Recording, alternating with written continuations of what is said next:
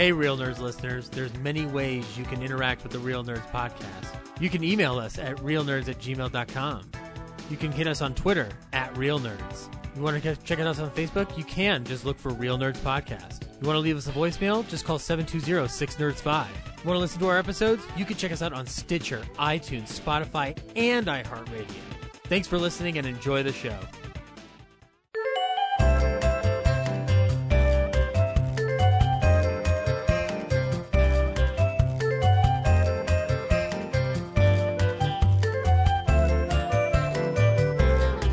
This is Real Nerds Podcast, and for 10 years, we have been seeing a new movie and podcasting our experience to the world. This week, we saw Wrath of Man. Stay tuned to the end of the episode where we will recommend the film or not. We'll also talk about movies we've seen throughout the week, or TV shows, or whatever we want to talk about throughout the week. Movies that are coming out and movie news. Once again, I am joined on Zoom with Brad. Hey. Zach. Hello. And Corinne. Good evening. One day we'll get back together and it'll be a great day. As everyone here has gotten all their shots, right? Yeah. All right. So we're good to go. We've had our shots. Everybody. All right, we can't go any further. We're going to get sued. Yeah. We're a movie podcast. We like movies. Not music. We hate No, music. I like music too. Okay. In fact, I think my next article... It's not mutually exclusive, you know. That is true. Music is in movies. Fun fact. Yeah, they did Don't a worry, whole thing I'm called gonna- Fantasia. What is that? Ooh. Sounds like it's going to lose money. That's going to cost a lot of money and years to produce. You know what we should do? We should get Salvatore Dali to help us and then see what happens. You know what you should also do? Get Leopold Stokowski to Yes. lead the orchestra. I have so much money, I can do what I want. I'm Walt Disney, motherfucker. My next article will be a ranking of all the Rod Stewart albums because I can do what I want because it's my website. Yeah. 'Cause Doesn't Brad technically have the domain name? he does technically, but I do all the bitch work articles for it, really. All the Brad's work. Ow. All the Brad's work. Ow. Yep. Anywho, that's what we do. There's a lot of energy on the podcast today. Oh I can yeah, feel there's it. plenty. Can't you feel it pulsating through the waves of the internet? How's everybody's week? How's everything? Good. Good? I work all the time. I can't That's true. get a fatality to happen to save my life. Yeah. What are you trying to do, Brad? Just kill someone at the end of a Mortal Kombat round. That's not just a punch in the face. I've been Wait, brutalitying like left and right, but fatality, can't get it. Why? I don't know. I did the training. I hit it every time, but when I'm actually in a real tournament, it's just like back, down, Y. Oh, yep, nothing. Okay, cool. Thanks. Don't want the fatality. Be the fatality. Yeah. Always make sure that you're the right distance away. Yeah. Far, Who- mid, close. Yeah. Who are you? I mean, it depends. I change it up, but I think the last one was Scorpion. He's a far away, back, down, Yeah. Y. Yeah. So that one where that's where he flies across the screen, right? I think so. I haven't made it happen, so. Yeah. So that one is he flies across the screen. You literally have to be all the way on the other side. Yeah, I got all the way to the other side, and I just end up doing flips backwards. I don't know what the hell the game's problem is. I guess you're not smooth with your input commands.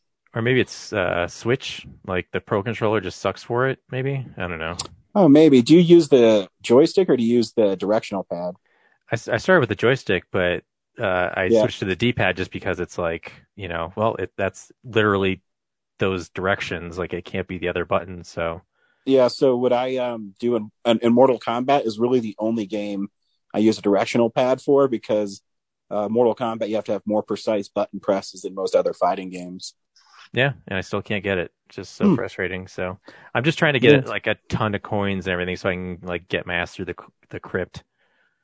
Yeah, so the best way to do that is do the living towers or towers of time. They call them in that. Yeah. Like I said, brutality over and over again.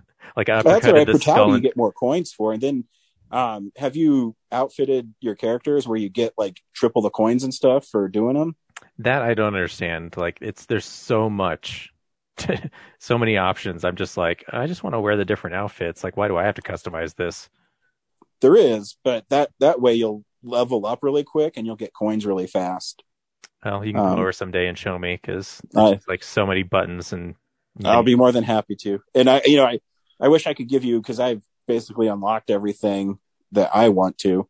I wish I could give you my like 7 million coins I have that I just keep on racking up because I have nothing to spend them on. You can't transfer coins to other people in this video game? No. Well, that And I mean- seems limiting. I think you can if you have the same system. Like on my Switch, it says maybe. like transfer data. So I mean, maybe if we bet coins in a match or something, I could lose them to you. yeah, Figure it out, boys. Touch coins or something. Well, the crypt is pretty hardcore. I mean, if you don't, it takes a long time. yeah. I've unlocked most of the gates and everything. It's just like I'm a Yeah. completist and I want to open every chest. So Yeah. I mean, the cool thing about the crypt is it's constantly living. So you can always go back and get more stuff. Like I still go to it every time I play. yeah, and you can use Chronica to reload all the chests too. But the biggest thing is like because I can't do fatalities, I haven't been racking up hearts. So I passed by like heart chests left and right, and it's just And so those heart chests and the soul ones, those have all like the cool shit, like the other fatalities, brutalities, and skins. yeah. See, it's And the gear, so like to make them even more customizable. yep. Yep. I should know. I've put like 200 hours into that game. Yeah, no, that's my frustrating. I'm like, all the cool stuff's in the things that I can't get.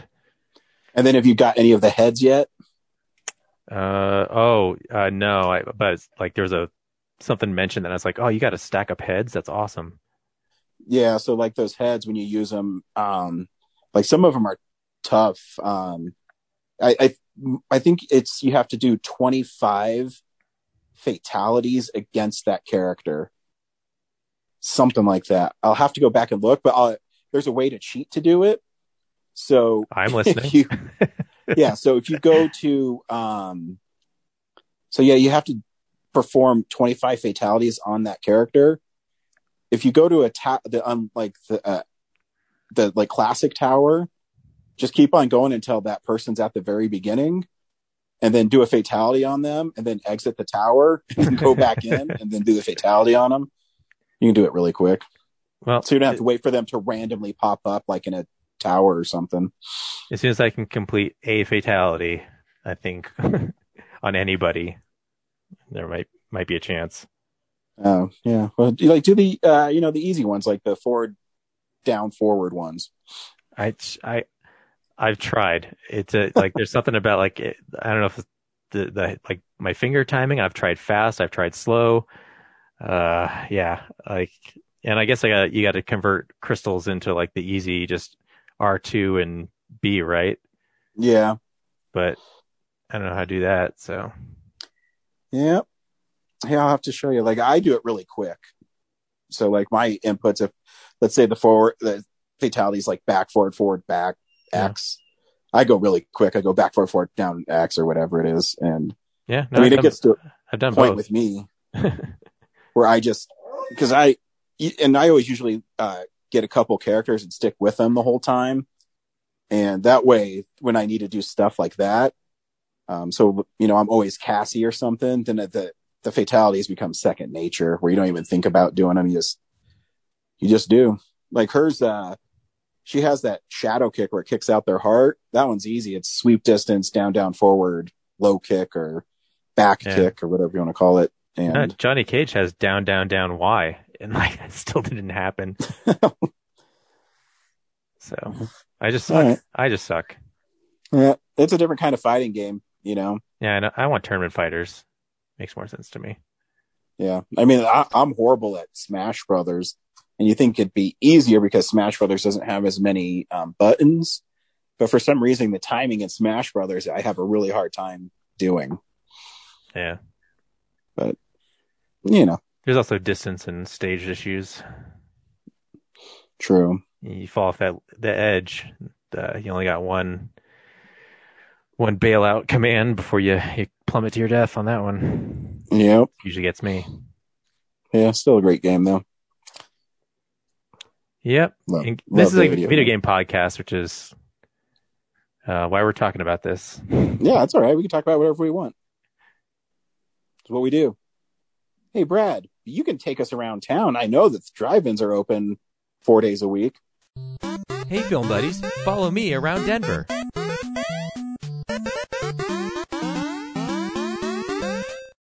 The 88 drive-in has Missing Link, Wrath of Man, and The Unholy as their lineup now. Nice. And open all week is the Holiday Twin Drive-In, but they seem to be doing a 2021 fly fishing film tour on one screen and Raya the Last Dragon on the other. So, kind of. Ooh. I think like this time last year they had Batman 89 and Superman 78 lineup, which was pretty sweet. So That is awesome. looks like the fly fishing tour has monopolized their time. So if you It's like all right. fly fishing, you like watching people fish instead of just fishing yourself, that's what I assume these are, then Holiday Twin is for you. And Well, you know, that's- fishermen want their movies too.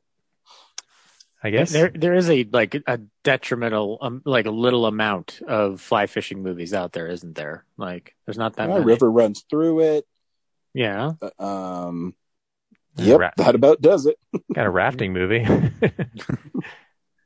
River Just Wild. throw in- just give them the Goofy movie because it's about the perfect cast. It's about fishing in general. Come on, Catfish is a mock. That's not about documentary. fishing. That's not about the kind of fishing you're thinking about, Brad. Clearly, the best one is Big Fish. Duh. Bury me in the river. Love Big Fish, but that is not about fly fishing, Corinne. That is about catching a big fish. The wedding ring. We've talked about this last week. We don't need to bring it up. Then there's Swordfish. That's about hackers that fish. Yep. With Wolverine. amongst other silly things. Yep, that's what's going on around town. Nice. There's some movie news that is happening this week. It's real news. Okie dokie. This interested me because we've talked about the kind of pointlessness of award seasons and whatnot. But so the Golden Globes next year will not be airing on NBC. NBC has issued a statement saying that they will not be partnering with the HFPA until they get their act together. This is following a LA Times article that was published a few months back about some of their lack of diversity in their voting body, amongst other things, but also the amount of extravagant things that are done for their benefits, such as being flown out to the set of Emily in Paris for Netflix and spending time in fancy hotels. So, I don't know, like it's intriguing to see at an awards ceremony being shut off of a major network because of behavior that would have been tolerated years ago, which it was never right then. Certainly doesn't make it right today. Just find it interesting that it's finally catching up with it because a lot of this stuff has been kind of crumbling down over the last like 5 or 6 years. So I don't know. Tom Cruise sent back all his Golden Globes. He's like, Really? Take these, he's like, take these back. I'm serious. He says until you start making it more inclusive and things like that. He fucking gave them back for Jerry Maguire, Magnolia, and Born on the 4th of July. Damn. That is when Tom Cruise is doing that to you, like you've got an issue going, man. Yeah. He ran them over himself. Yeah, I heard he sent him like in a box. Just like, here you go. To be perfectly frank, the Hollywood Foreign Press has always felt like some kind of like weird group that just kind of like does its own thing for absolutely no reason. See, Yeah. for case in point, think about the 2010 ceremony when The Tourist was nominated Best Picture, Musical, or Comedy. It's just that's not serious, my friends. That's just silly. So But anyway, yeah. So long story short, you will have to figure out your Golden Globes fix another way if that's something that you're interested in. In other news, if we're going to away from the awards circuit and into something that will probably not get awards but might be fun, we got a trailer for Venom: Let There Be Carnage today, which is being directed by Andy Serkis. So, gentlemen, do you want to spout out your thoughts about this latest little affair from the world of Marvel via Sony? I don't know Hey, how I've got some thoughts. Okay. And All my right, lay it on thoughts us, are Fran. that I don't care. Oh, wow. Harsh. I am morbidly apathetic about this.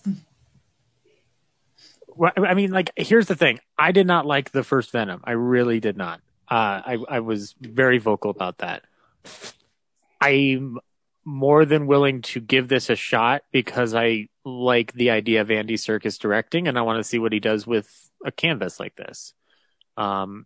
I still have not seen the movie he directed a few years back about a guy with a breathing problem. I can't remember the name of it.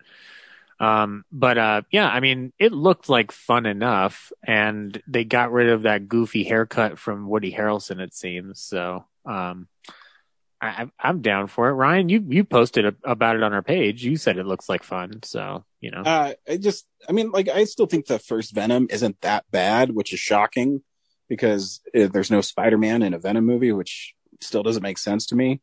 But what I liked is it kind of creates a split personality between the two, and more so for the trailer that they just released, it's more weird and kind of crazy, where I guess Venom talks to people too, where they're actually two separate entities where they don't work together. I don't know. It's really bizarre. And because it's so bizarre, it makes me be on board with it just because it's weird.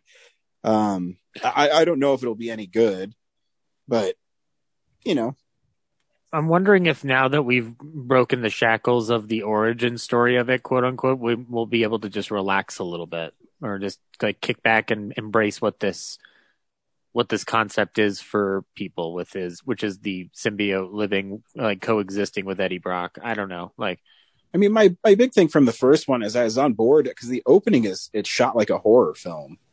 And if they would have committed to that throughout the whole film, I thought would have been great.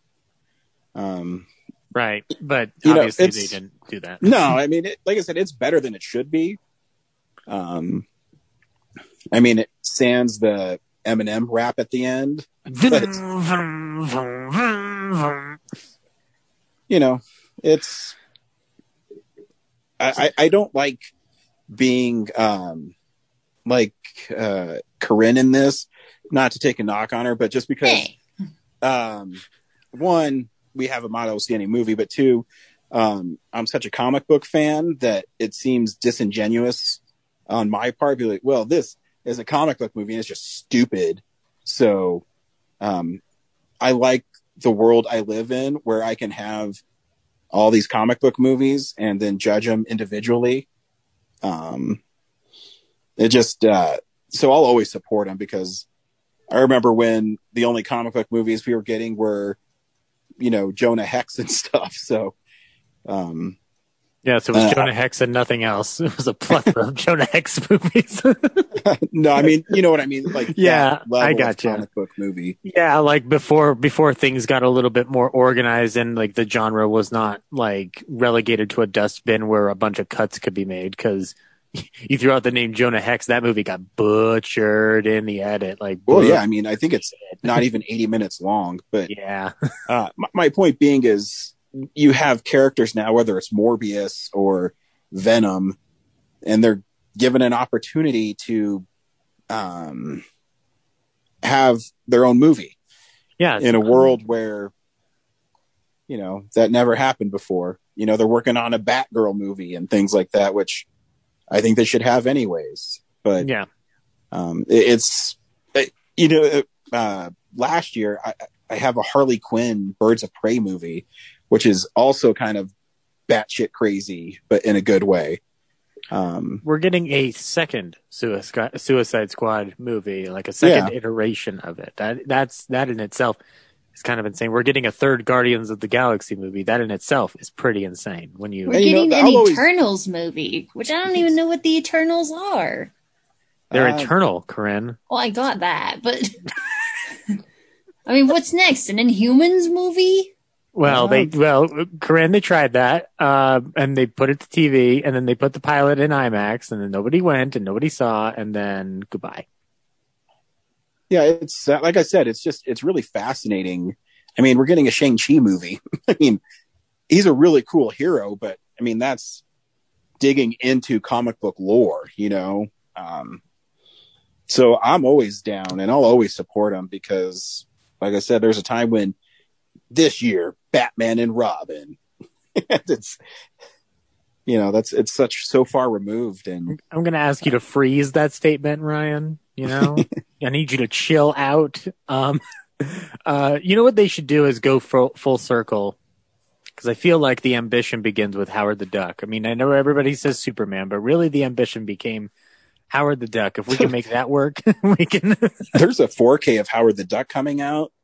And I was asked why I'm going to get it. And I said, well, the movie's not good, but I'm getting it because there's a 4K of Howard the Duck coming out. Yeah, you need to support that decision no matter what. Oh, actually, this will interest you guys. This is totally off topic, but I saw my younger brother, Cody, today. And he asked me, he said, hey, have you ever heard of Whales and Tales? Have you guys heard of that? Whales and Tales? Is that a kid's show? No, so it's a store that's inside of the Mills, and it's where it's the Jefferson County Public Library takes all their used books and movies and sells them there. Huh? And my younger brother told me he got the 4K of the complete series of Game of Thrones, which is $300, and he spent $15 on it. And so he told me that they have Ultra HDs there for $2. Brad, can we go to Whales and Tales, please? I've already left. I'm just down the street from Mills. I'm gonna have to go. Yeah, I know. And he said there's books and stuff, and I'm like, wow, I might go there tomorrow. So if I can make it out this week, I'm gonna do that. That's. They're probably not going to have anything I want, but I want to see it. I want to see this with my own eyes. I'm guessing they took over the Borders space. I have no idea, to tell you the truth. I didn't even. When I go to the Mills, I usually just go to FYE. Yeah. But now I guess I have another reason to walk around. My question is, why is it called Whales and Tales? I don't know. Is it because you can get a whale of a tale there, whether in book or film form? It's not an attempt at a bad joke. I'm genuinely curious. Well, obviously, I have no idea. You're surrounded by books and movies which have tales of them, but there is a giant humpback whale alone in a tank in the center of the store, just slowly hoping to die. Hey, Brad, can we go there dressed in Star Trek uniforms and go, Captain, there be whales here? Oh, it's down by Dick's Sporting Goods. It used to, I guess it's relatively new. Oh, that's the catch. I got to go by a sports store. I haven't been in Mills in a couple of months, so that's probably why I haven't seen it. Yeah, like he told me about it. I had no idea. So I'm interested. Insane. We should all go there as a group, meet up, and like report live from Whales and Tales. Sounds awesome. I'd be down for that.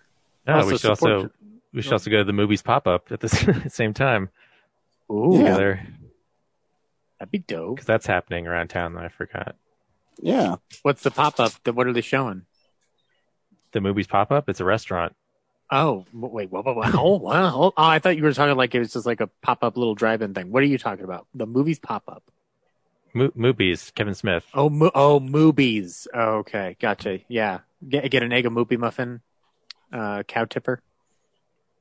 I guess whatever their menu is, probably. I can't imagine you would not have that. It's a vegan option place. They better have a cow where I can go on the internet and I'm going to type in all you motherfuckers will pay. You are the ones who are the ball lickers. Yes. Love, We're going to shit Jay and out their Silent- shit that we just shit. And then all you motherfuckers are next. Love, Jay and Silent Bob. You can't just go. You have to like pre-buy access. So that happens Yeah. tomorrow at 11 or earlier if you sign up for the mailer. So Yeah, well, we'll see. you have to pick a day. It's only open for a week. Okay.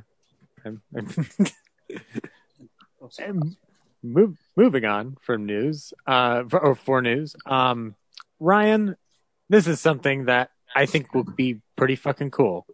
So I've never like seen these, but I know their reputation. Faces of Death, which is the videos that where the series of videos that claim to be actual deaths. In fact, they weren't.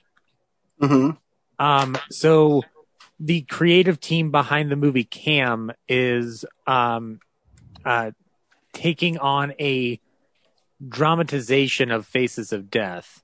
And the story will involve a YouTube moderator who discovers a group of people recreating the deaths from the original movie. I actually think this sounds pretty fun.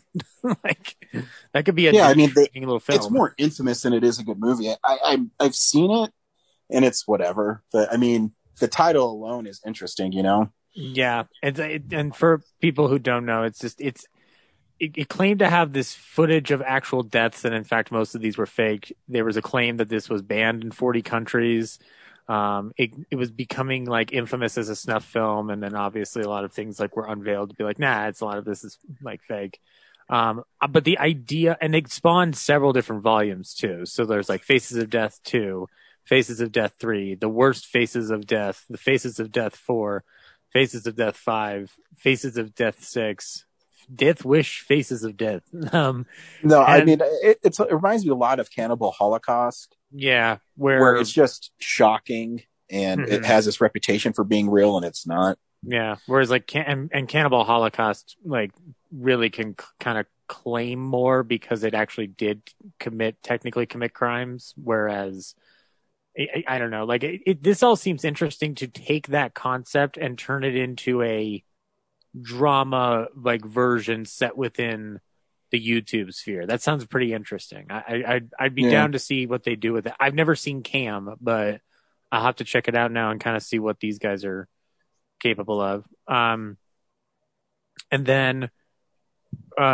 we all liked the movie Freaky, I think, more or less, or at least those of us who saw it. The same team will be working on a movie called Time Cut. It's being described as Back to the Future meets Scream. So Brad's gonna get a little horror movie set for all for himself, I guess. I don't know. What? I mean, you like Back to the Future. Why wouldn't you want to see a horror version of it, right? Because Back to the Future is awesome as is. But you don't have you don't have a slasher mystery going on in Back to the Future. It is missing that. You have to grant me this. I mean, technically it's missing it. I don't know if it needs it. No. There's a difference between missing and need here in this statement. I should clarify. I'm not saying it needs it. Yeah, you said the guy who's like moderate horror guy needs it. That's like, yeah, not me. Okay, fine. Fair enough. I want it then. And I trust Christopher Landon with this particular train he's going on between the Happy Death Day movies and Freaky. So I'll be curious to see what this turns out to be. I'm more curious about Scream being mentioned in this mix-up than I do Back to the Future, because a time travel slasher movie doesn't seem too out of the realm of feasibility. But what's going to be the Scream thing? Are we going to be having talking multiple people involved here? What's going on? I guess we'll have to wait for Time Cut in order to find out. Yeah, they'll probably reference like the rules of time travel. Yeah, it's true. And then the last piece of news is one that I guess I want more of an opinion consensus from everybody on this, is that starting soon, the cinema safe guidelines will be changing to where the disinfecting movies theaters between screenings is going to be optional. So I don't know, you guys, we've all been going to the movies basically since Tenet opened back up. So, I mean, how would you guys feel about that?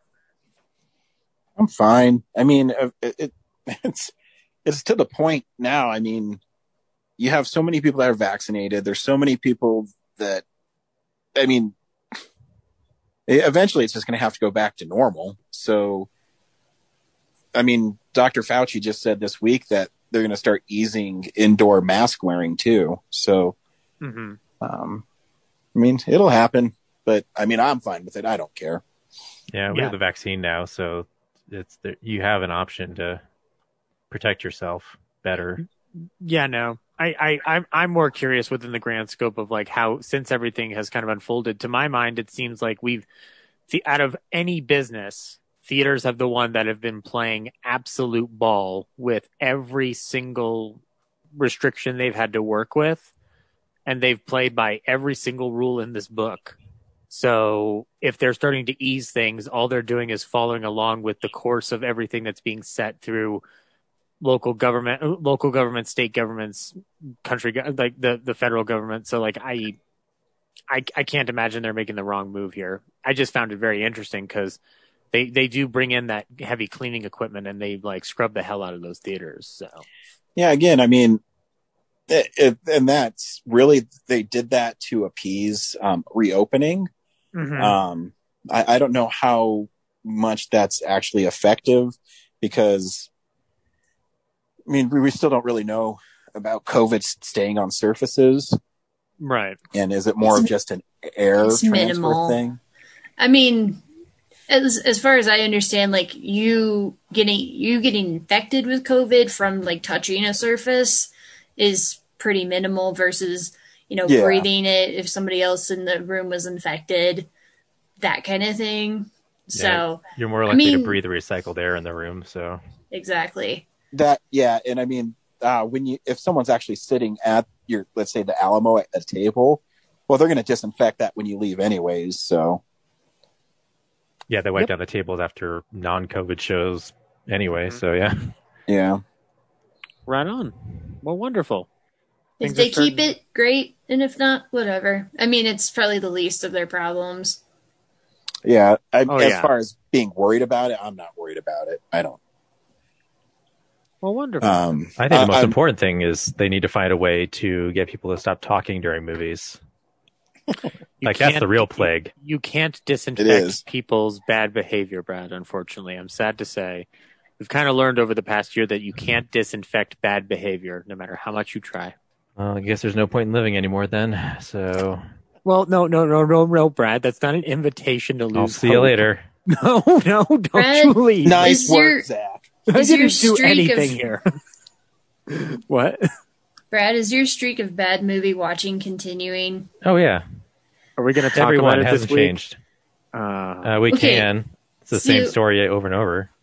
I'm not saying I've never had a bad experience in a movie theater, but it's never been anything like yours. So what we should probably do is we should probably go to a movie together and then see whose streak comes out on top. Okay? Whether your bad movie streak or my good movie streak prevails. I mean, yours probably will because I just feel cursed. No matter what show I go to, it's me and two other people. And for some reason, I don't get the better of that deal. And you'd think this would be alleviated by going with friends, but whenever Brad goes with me, he hears me sniffling or laughing like a hyena. That's not a way to live either. So he's trapped no matter what. But I do feel bad because when I went and saw Mortal Kombat in IMAX, the dudes who were in my row were really fucking obnoxious before the movie. And then when the movie started, they shut up. So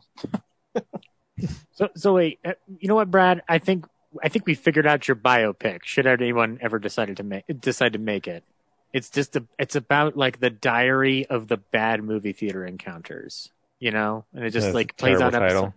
Plays out. No, that's not the title. Like that's the premise. It's like it's a diary. It's like it's an episodic journey through your bad experiences through movie going about how it changes your perspective on humanity. I'm just hoping that the final chapter is a peaceful one, but I wish that you would. I wish that you would get better luck in this because your escapades with this have taken very strange turns, like in a pre-COVID world, to say the least. So Yeah, when I got assaulted, I thought that was the end of it. Like that was going to be like, oh, you learned your lesson. Don't ever confront anyone about talking, and yeah, the universe will give back, and you'll get people to be quiet. But no, it's still just a curse. Once again, I'll suggest that I should go with you to the movie so then that way I can assault the people and you don't have to worry about it anymore. The bodyguard. Ryan, is Corinne exempt from physical assault charges? Like, what? Yeah, if you're protecting yourself. Like, Well, you can. Well, I mean, you just can't walk up and pop somebody, but I thought that's what she said she was going to do. Well, no, yeah, if if she walks up and just pops somebody, then yes, she is not exempt from it. But if someone decides they're going to try to get you, then yeah, you can protect yourself. You, Brad, if somebody verbally says something that could even be vaguely considered verbal assault, that's when Corinne pounces. Verbal assault doesn't exist. Oh, really?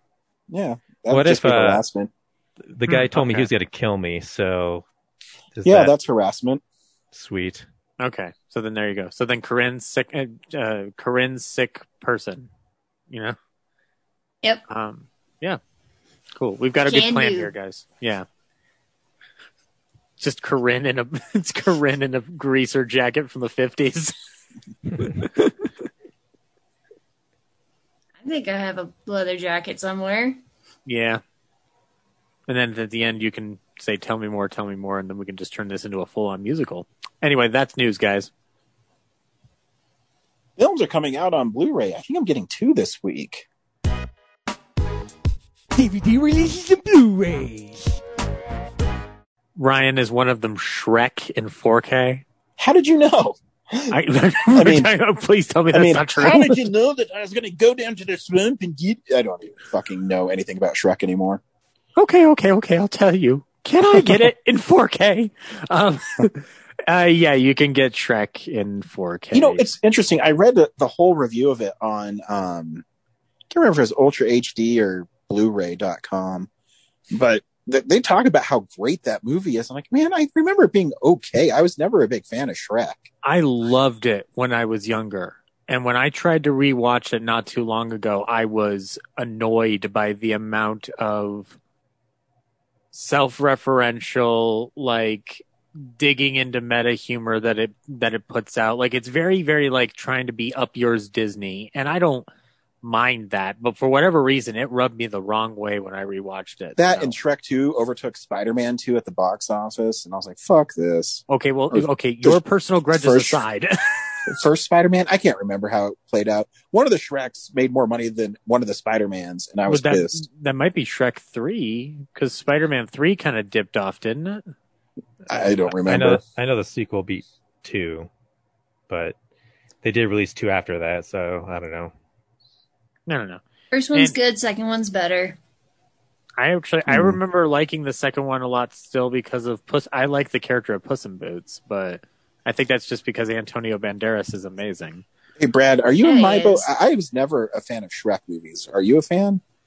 I haven't watched them in 20 years. I think the first one I was like, oh, that was like clever. I didn't expect it to be self-referential, but then like, you know, they made 3 more of them, and they ruined the "I'm a Believer" song and perpetuate the Smash Mouth song. It's just like, okay, I'm good. I got it. I don't know. Maybe I should give them another try. I'm not going to spend any money on it. If they're streaming somewhere, maybe I'll watch one. Okay. Fair. I mean, you've got a kid, Ryan, so you've got a perfect excuse to revisit it. Yeah, or I can show him cool movies like Raiders of the Lost Ark and stuff. Yeah, well, he's already seen those. Exactly. If he has to see Shrek, I'll make sure I'm not working. I'll tell Laura to watch it with him.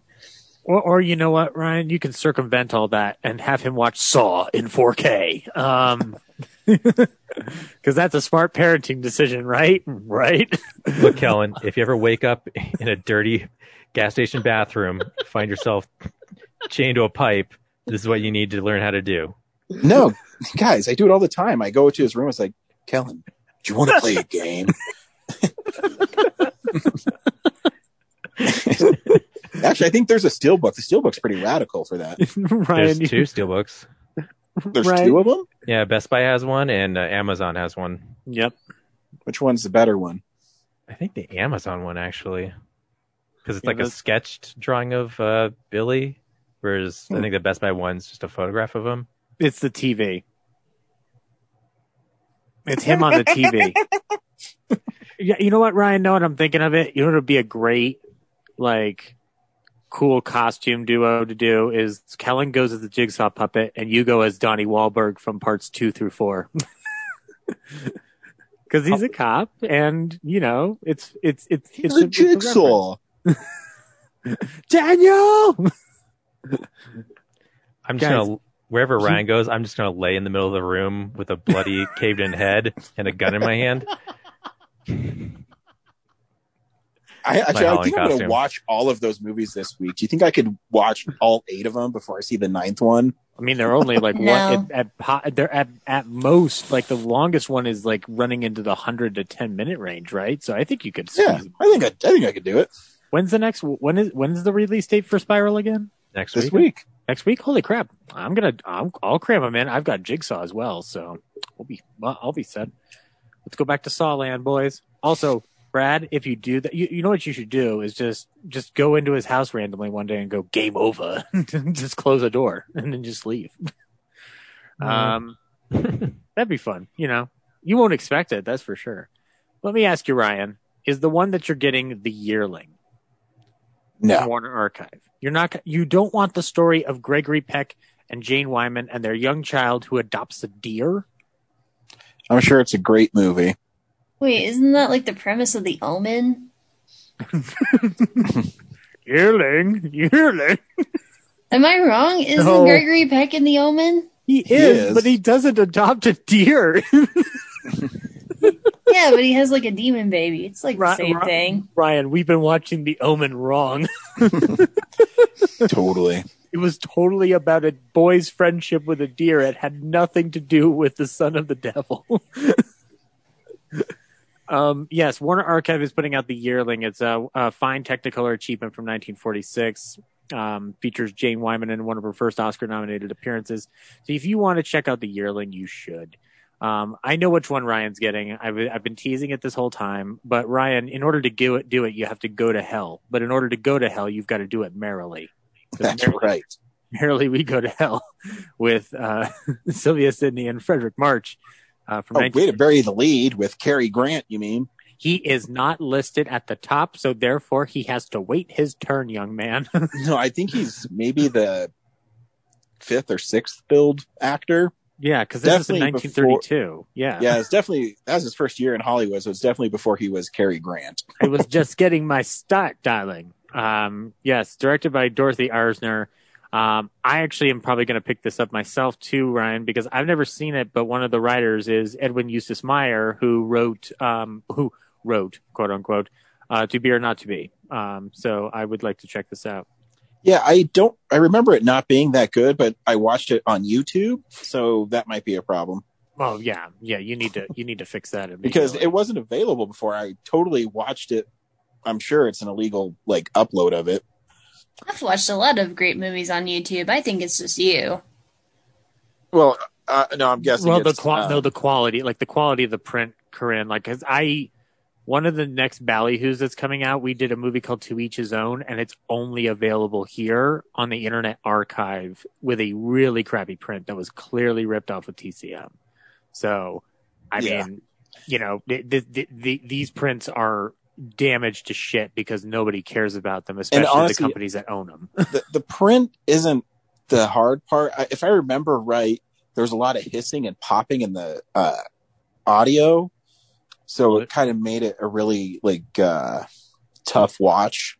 Well, you because know of who's it. going to fix, but you know who's going to fix that for you, right, Ryan? Criterion. Oh, Criterion, yeah. Yeah. It already has a brand new 2K scan, I think, or it's 4K. I can't remember. I didn't look at the specs, but I guess I'll find out when I pick it up. I don't know.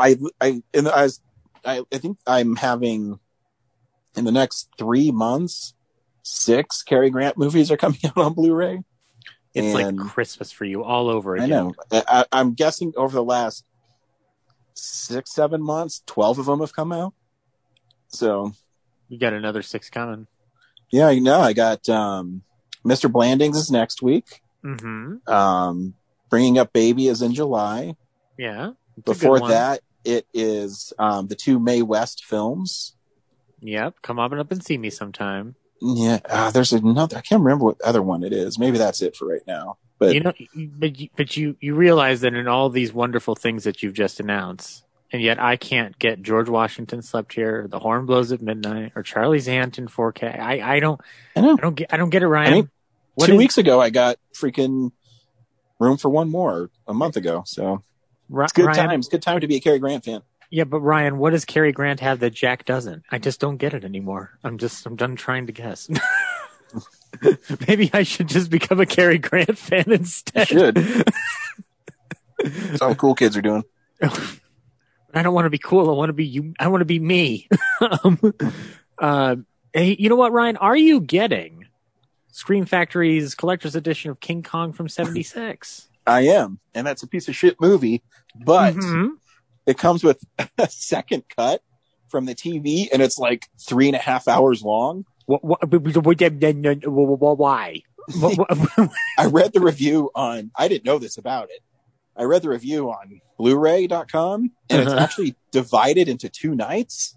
So it's NBC presents King Kong night 1, and then it's the second night, and then it comes with tons of bonus features. I really just want to watch the bonus features and see how fucking batshit crazy this movie is, because it's not a good movie at all. So now what you're telling me though, Ryan, is that before Peter Jackson, there was a 3.5 hour King Kong movie before his 3.5 hour King Kong cut. Correct. And it might be the longest 3.5 hours of my life, but we'll see. Yeah. Whereas the Peter Jackson version cruises on by because it's efficiently made and well done. Another criterion coming out is Fast Times at Ridgemont High, the 1982 Cameron Crowe written comedy directed by Amy Heckerling. I still love this movie. I will definitely be grabbing this. I know that there's an asshole amongst the cast, but I don't care. I like this movie. And then Kino Lorber is putting out a movie called Tank from 1984 with James Garner. He's standing above the title Tank with his thumbs up, and there's a tank that's about to shoot you, the grabber of this Blu-ray. And then there's a 4K that believes in one thing and one thing only: family. The Fast and the Furious is getting its 4K release, a 20th anniversary edition. Between this and the 20th anniversary of Shrek, I want to take a look at all the life choices I've made going forward, try to make better ones, because 20 years has passed since Shrek and Fast and the Furious have been released. But do you know what's a better movie that's coming to Blu-ray, at least in a reissue? The Smokey and the Bandit 3 movie pack. 2 of those movies are fun, and there are 2 wonderful car movies that you can pick up on Blu-ray. And then last but not least, I am not sure what Shout Select is doing, but I applaud these decisions. All About the Benjamins with Ice Cube and Mike Epps is coming to Blu-ray. I had no idea there was a fan base around All About the Benjamins, but that is awesome. And that is Blu-rays. Nope. I'm going to give MVD some love and say that Action USA and Drive are coming out on their very indie tiny label. So and the MVD label. And actually, you're right. I missed 2 others. One that Corinne would like, and one that I will only find interesting. First of all, Bachelor in Paradise with Bob Hope and Lana Turner coming to Warner Archive, and Justice Society World War II coming from the DC Universe movies. Corinne, do you know anything of this? Nope. Ryan, do you know anything of the Justice Society World War II? Yeah, Justice Society is a group of superheroes that takes place during World War II. And if I remember right, and I haven't seen the DVD Blu-ray for it, I'm guessing Wonder Woman's on it.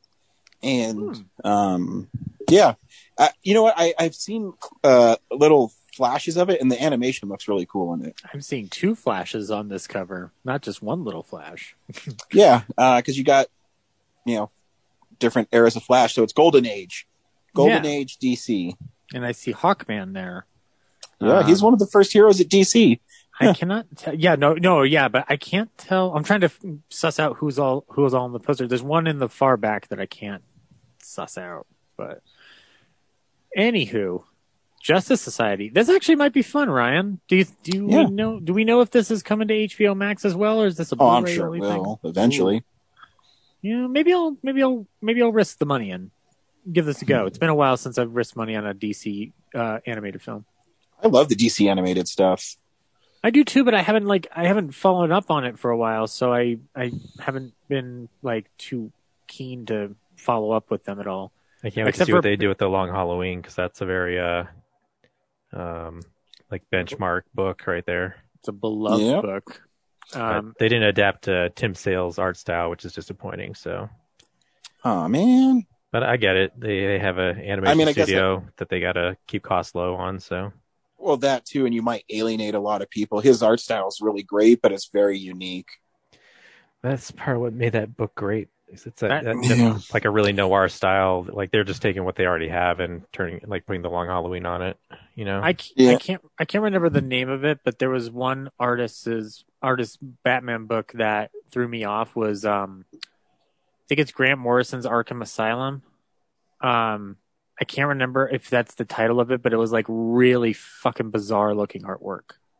I think that's Sam Keith who did that one, or Kelly Jones. I can't. Okay, so it's not Grant Morrison then. I just remember it being about Arkham. I mean, Asylum, the artist. Oh, okay. Is it Grant Morrison? Grant Morrison's the writer. Neil Gaiman. I can't remember. Hold on. Maybe I'll look this up while we move on. But anyway, that's Blu-rays. Yeah, Sam Keith's definitely the artist. Yeah. I that's love just Tim the name Sale. I remember attached to it. But I just remember that artwork being messed me the hell up. Yeah, he's very unusual. Tim Sale, I always loved his Green Goblin in Spider-Man Blue. Okay. Because he gave him tons of teeth, and he was really weird looking, kind of like a gargoyle. Yeah, so it's Dave McKean, and it was written by Grant Morrison, so that's why I'm alluding with it. But yeah, no, there's some memories here popping back up. Yeah, I get it. It's not even Sam Keith, it's Dave McKean. Yeah, Dave McKean, yeah. Oh. Yeah. Whoops, sorry. Nope, you're fine. No, I know Sam Keith does one, though, and his is really weird, too. His Batman is really weird. The Joker McKean does here is what messed me up, because it's got it's either blood smeared or just the rage of the Joker's eyes, fucking messed me up when I was younger. So, but yeah, anyway, I'm glad I remembered a comic book. That's cool. I'm starting to get better. Nice. That's Blu-rays, gentlemen. We watch films throughout the week in a segment I call What We've Been Watching. So, this is the stuff we've been watching. Corinne, what'd you watch this week? I've watched a lot since I was on last time, so try to minimize interruptions here. I finished Shadow and Bone, the show on Netflix I had watched the pilot of last time. It's pretty good. I'll watch season 2 if they make one, which I think they're going to. But this was the show about, people who can control the elements, and there's one person who has this power that's been sought out for many, many years, and it's going to change the whole political landscape of this kingdom, and it's pretty cool. So that's that. And then I rewatched The Dark Knight. I hadn't seen it in a really long time, and it's just as good as I remember. It's honestly kind of crazy how much they pack into that movie. And I think it's just because the scenes are so quick and to the point. And they really just, so much foreshadowing, so much great character work, great dialogue. It's just awesome. But watching it with friends, obviously, we were having a little bit of fun at the movie's expense. And the scene where it's yeah, just hit Joker, it's fine. Just run him over.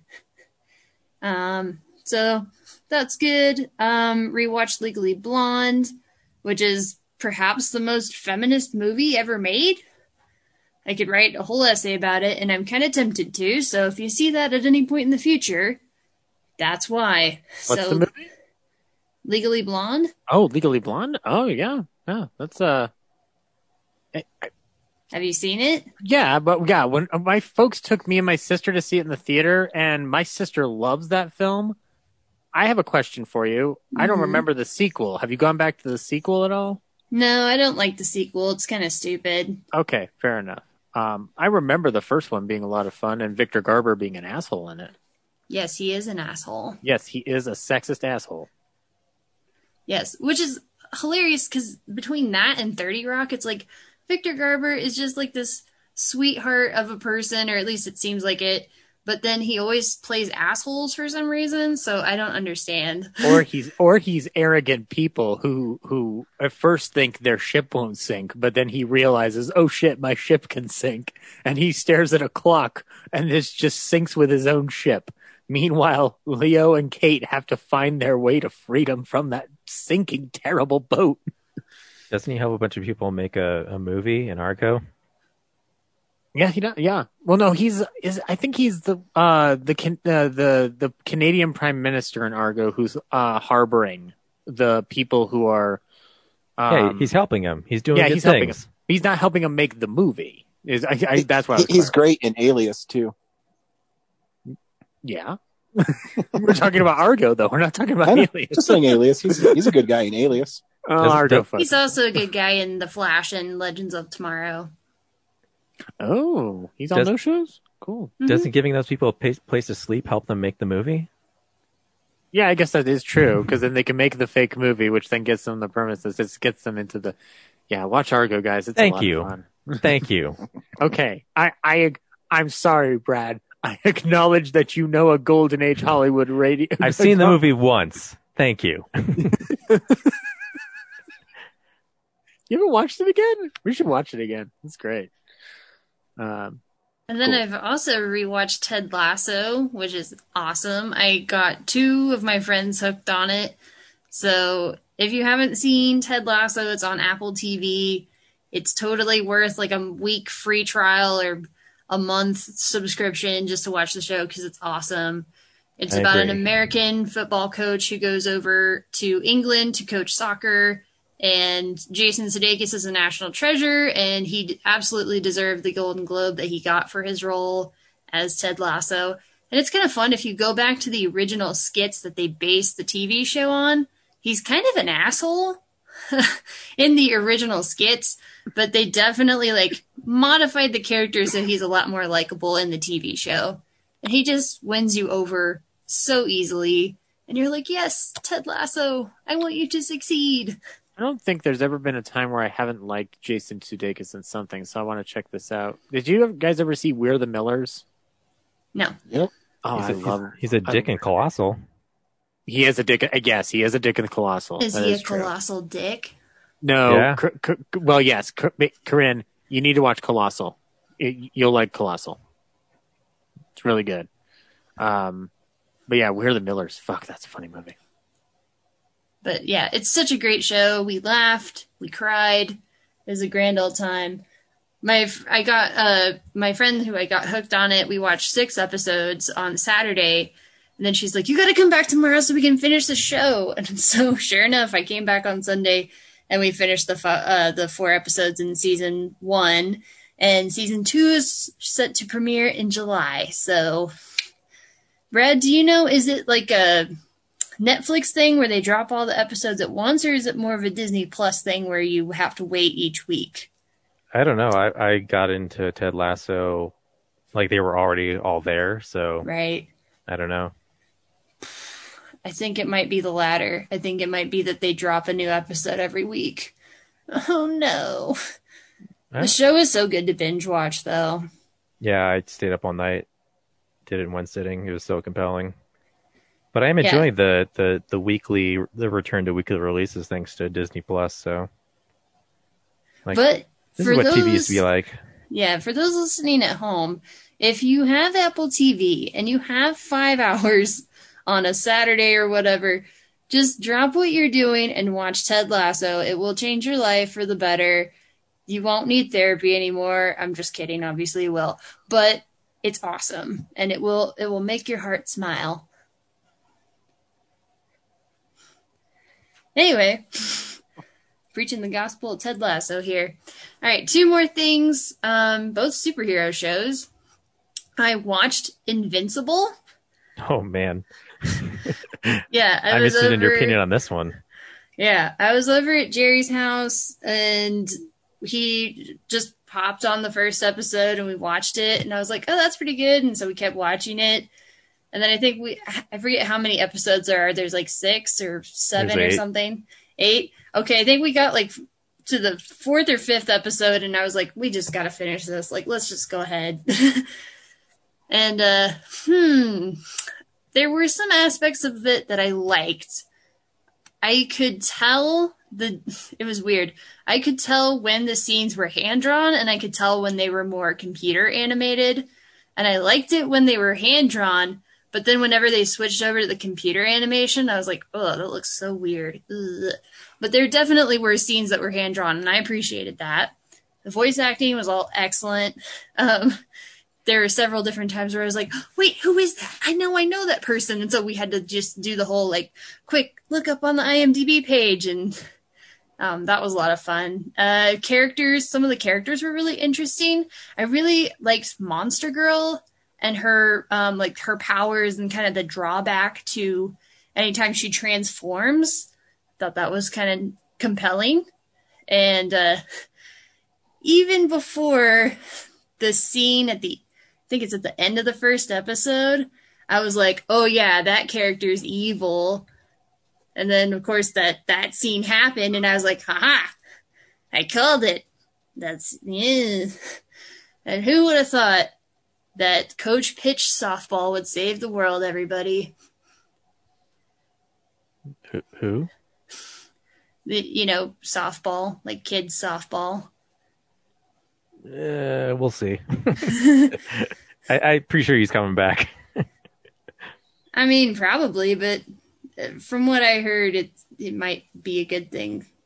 Anyway, yeah, there were definitely some aspects of it that I didn't like, and the violence was probably number 1 on the list. Oh, yeah. Just so needlessly violent. And Jerry and I got into a discussion about it because I had just been rewatching Justice League and Justice League Unlimited, where it was almost just like cartoonish how sometimes, like, during the Cadmus arc, they blow up like an entire portion of the city, and they're like, oh, but there were no casualties. And you see this shockwave going, and it destroys highways and breaks apart buildings, and you're like, really? No casualties? Seems a little unbelievable. But then turn around, and on the opposite end of the spectrum is Invincible, where everybody just explodes like freaking gets his face planted in a subway car and then has to watch everyone explode as they pass by. Yeah, actually we fast forwarded through that part because by the end of the night we were just kind of like, all right, we got to finish this. And Jerry knew that scene was coming and it was super violent, and he's like, we're going to fast forward through this. You don't want to watch it. And I'm like, oh, thank you. But yeah, even still, just so much needless violence. It's like, I get there has to be some, but really, to this extent, it's too brutal, man. I thought what was more exhausting is in the 8th episode, like how many times Omni-Man tells him, tries to like, why don't you get what I'm trying to say? He says it so many times. Yeah, I don't know. Like I said, I think we fast forwarded through a lot of that. Yeah. But, I mean, it was good. I would probably watch season 2 when it comes out. So, yeah, Invincible. It's okay. You just have to know what you're getting into ahead of time. But, yeah. And then the last thing I'll talk about is, so after I finished Justice League and Justice League Unlimited, I've decided I'm going to go back and rewatch Superman the Animated Series. And so I've done that, and I'm on the very beginning of season 3, which was the last season. And there have been some really, really good episodes. Some that are just like, okay, but a couple of the really good ones that stick out to me. There's one called The Late Mr. Kent, where Clark Kent supposedly dies because his car explodes, and Superman, obviously he survives, but there was like a supposed witness So then he realized, like, oh, I can't be Clark Kent anymore. Now I have to be Superman all the time. And he actually, like, doesn't like that. He's like, no, I want to be Clark Kent again. So there's this whole investigation that happens, and I don't want to ruin it for you, but it's an excellent episode. There's one where they introduce the Flash. That's pretty neat. The one I just watched was, I think it's called Nighttime, which is when Bruce Wayne disappears, and so Superman has to fill in as Batman, and then he fights Bane, and he just wrecks Bane, because obviously he's Superman, and it's pretty cool.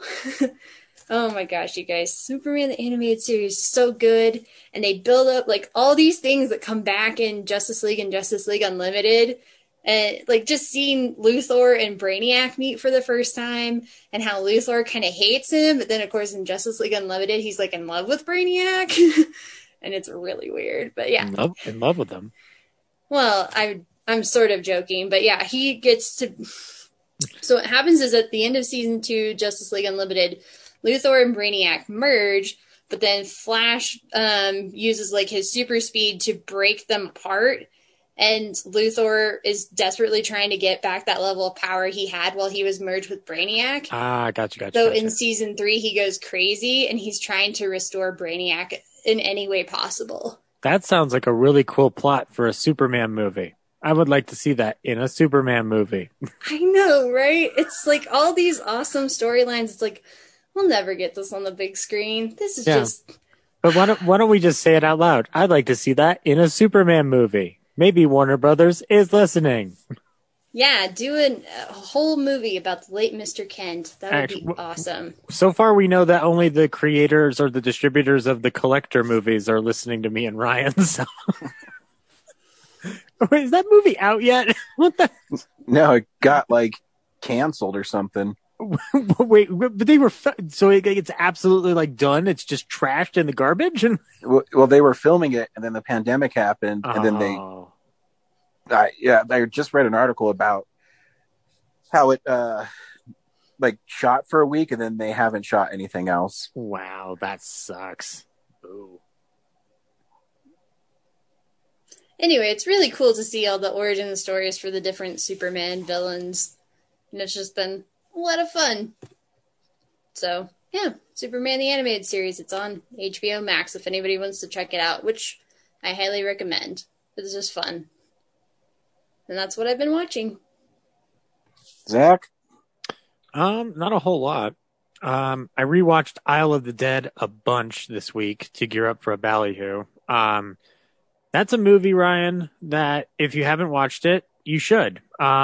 It's Val Lewton. It's the second to last of the big 9 horror movies he made. It stars Boris Karloff as a general who goes off with a reporter to an island after a huge battle in the Grecian War of 1912 to pay respects to his wife. He finds that his wife's grave has been defiled, and suddenly they are quarantined on the island due to a plague. But it may not be a plague. It might be a notorious spirit known as the Vovacula. The Vovacula. Me and my guest will get to the bottom of that word, I swear. But yeah, no, it's one of the more it's like almost like very pure Luton in the respect of just like there's no moments of real levity in the movie. Like it is a down note through and through for 71 minutes. But it's absolutely worth your time. I really needed a laugh this week, so I popped on season 5 of The Simpsons and just kicked back for 2 full discs. Cape Fear is still a fucking amazing episode, and I just kept texting pictures to Ryan back and forth like well, I'll be damned. It's also illegal to put squirrels down your pants for the purposes of gambling. That's hands down my favorite episode of The Simpsons. It's so funny when you text me that. I was literally bringing that up I don't know why I was bringing it up to my boss. We were talking about something, and it reminded me of the part where Sideshow Bob is driving through the neighborhood and he's saying, "The following people will not be murdered by me: Marge Simpson, Homer Simpson, Lisa Simpson, Baby Simpson." And he goes through everybody's like, and Homer runs up, "Bart, do you have the good news?" That also has the great big the bit of Bird, you want some birdies before you go to bed? What? Come on, before they go while they're still hot. How about you be Mr. Thompson from Terror Lake? Okay. Hello, Mr. Thompson. I think he's talking to you. You smile and nod. My favorite episode of The Simpsons, hands down. Oh my god, that's all. Well, anybody who speaks German can't be bad. Well, I was wondering, you've always had a lovely singing voice. Guilty as charged. And that's the they pull up to the dock, and Chief Wiggum and Lou and Eddie are all have their guns pulled out, and he's like, "It's a good thing you landed by this brothel." It's just that everything in that episode is just firing on all cylinders. Oh yeah, like there's a joke a minute. You know, it's anybody who comes into your house, you can do it. You can do anything you want to them. It's nice and legal. Is that so? Yeah. Oh, Flanders. Mr. Simpson, you can't just do that when you've invited him into the house. Hey, go, neighbor. Go home, Ned. Oakley dokley. Just good stuff. I love that episode. I have two episodes that would be in contention for my top 20, and definitely one in my top 5. In the top 5 would be Rosebud. And it's not just because of the Citizen Kane elements of it. I really, really love. It's a joke. It's a joke that I love. Just the way it lays out beat by beat. Smithers introduces the Ramones. And Mr. Burns is just like, "Oh, these minstrels will soothe my soul. I just like to say this gig sucks. Yeah, up yours, Springfield." And they start playing Happy Birthday to him, and they end with, "Go to hell, you old bastard. Hey, I think they liked us. Have the Rolling Stones killed, but sir, do as I say." When I do binge watches of The Simpsons, Mr. Burns always sticks out to me as one of my favorite characters. Oh my god, he is awesome. The Last Temptation of Homer episode where he's trying to resist having an affair with the woman with a coworker. They go to the hotel and she says let's order room service. They order room service, and an alarm goes off in Mr. Burns' office, and he goes somebody's ordering room service to the company account, sir. I see. Fly, my pretties, fly. And he unloads a bunch of flying monkeys that just immediately fall to the ground. And he's just continue the research. Good stuff. And then also the last bit that I have on that, because I'm going to go through I'm now going to plop through seasons 5 through 9, but in Homer and the Barbershop Quartet, which I think is an underrated episode. Really think it's underrated? I'm pretty sure it's one of the most famous ones. I don't hear people talk about it in the same way I do other episodes. I love that one because it has a great throwaway line with a good visual gag of what. But Dad, what happened? Did fame get to your head and you thought you would say you were bigger than Jesus? Did we? It was the name of our second album, and you see an album that says the B sharp's bigger than Jesus. And also, when the talent agent comes up to them and goes, "I'd like to represent you," all except that police chief. You've got to replace him. You leave that to me. And it shows Chief Wiggum in the car with his head out like a dog. Where are we going? Where are we going? Where are we going? And Homer lets him out of the car, and he leaves Chief Wiggum out in the middle of the wilderness. And he goes, "No, no, no." That also has the one where Chief Wiggum keeps trying to shoot the TV off, and his wife goes, "Clancy, use the remote." Oh, that's right. He has his remote in his holster. So yeah, The Simpsons, friggin' wonderful, guys. Yeah, and then the last thing I rewatched was The Apartment.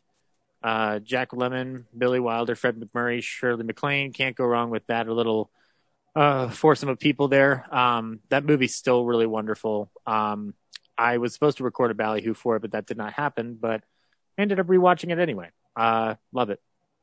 So yeah, that's all I watched this week. Brad. All right, old stuff. I rewatched Ford v Ferrari. That's still great. I rewatched Zack Snyder's Justice League, but in black and white this time. I actually prefer it in color because it's pretty flat in black and white. Did it feel longer? No, it actually feels faster each time I watch it. Like it just breezes by. So Maybe it's not good in black and white because no old time radio things happen in it. I think it's just that the way black and white draws your eye to like one spot and it's already a square frame. It just kind of reduces the visual impact of everything. Okay. Like you're only paying attention to one spot at a time. And also, it looked very vibrant in color. Like I don't know if it feels like it would work the same way that something like a Mad Max Fury Road would in black and white per se. Actually, it's not even that vibrant in color, but there's more going on, I guess, to maximize. Yeah, I'd agree with you, Brad. It seems pretty muted to me. Yeah, I mean, it's so muted that the colors do stand out among that. But I mean, it's compared to like a Marvel movie, it's definitely not colorful at all. But yeah, I rewatched Black and white to color. Yep, I rewatched Exit Through the Gift Shop, which I didn't get to do for my Film Explosion 2010. But that was also a really quick watch, and I had forgotten a bunch of stuff about it. It's a documentary supposedly made by Banksy about a guy named Terry who was supposed to make a documentary about him, but ended up becoming a street artist himself, and then completely making a mockery of the social impact of street art.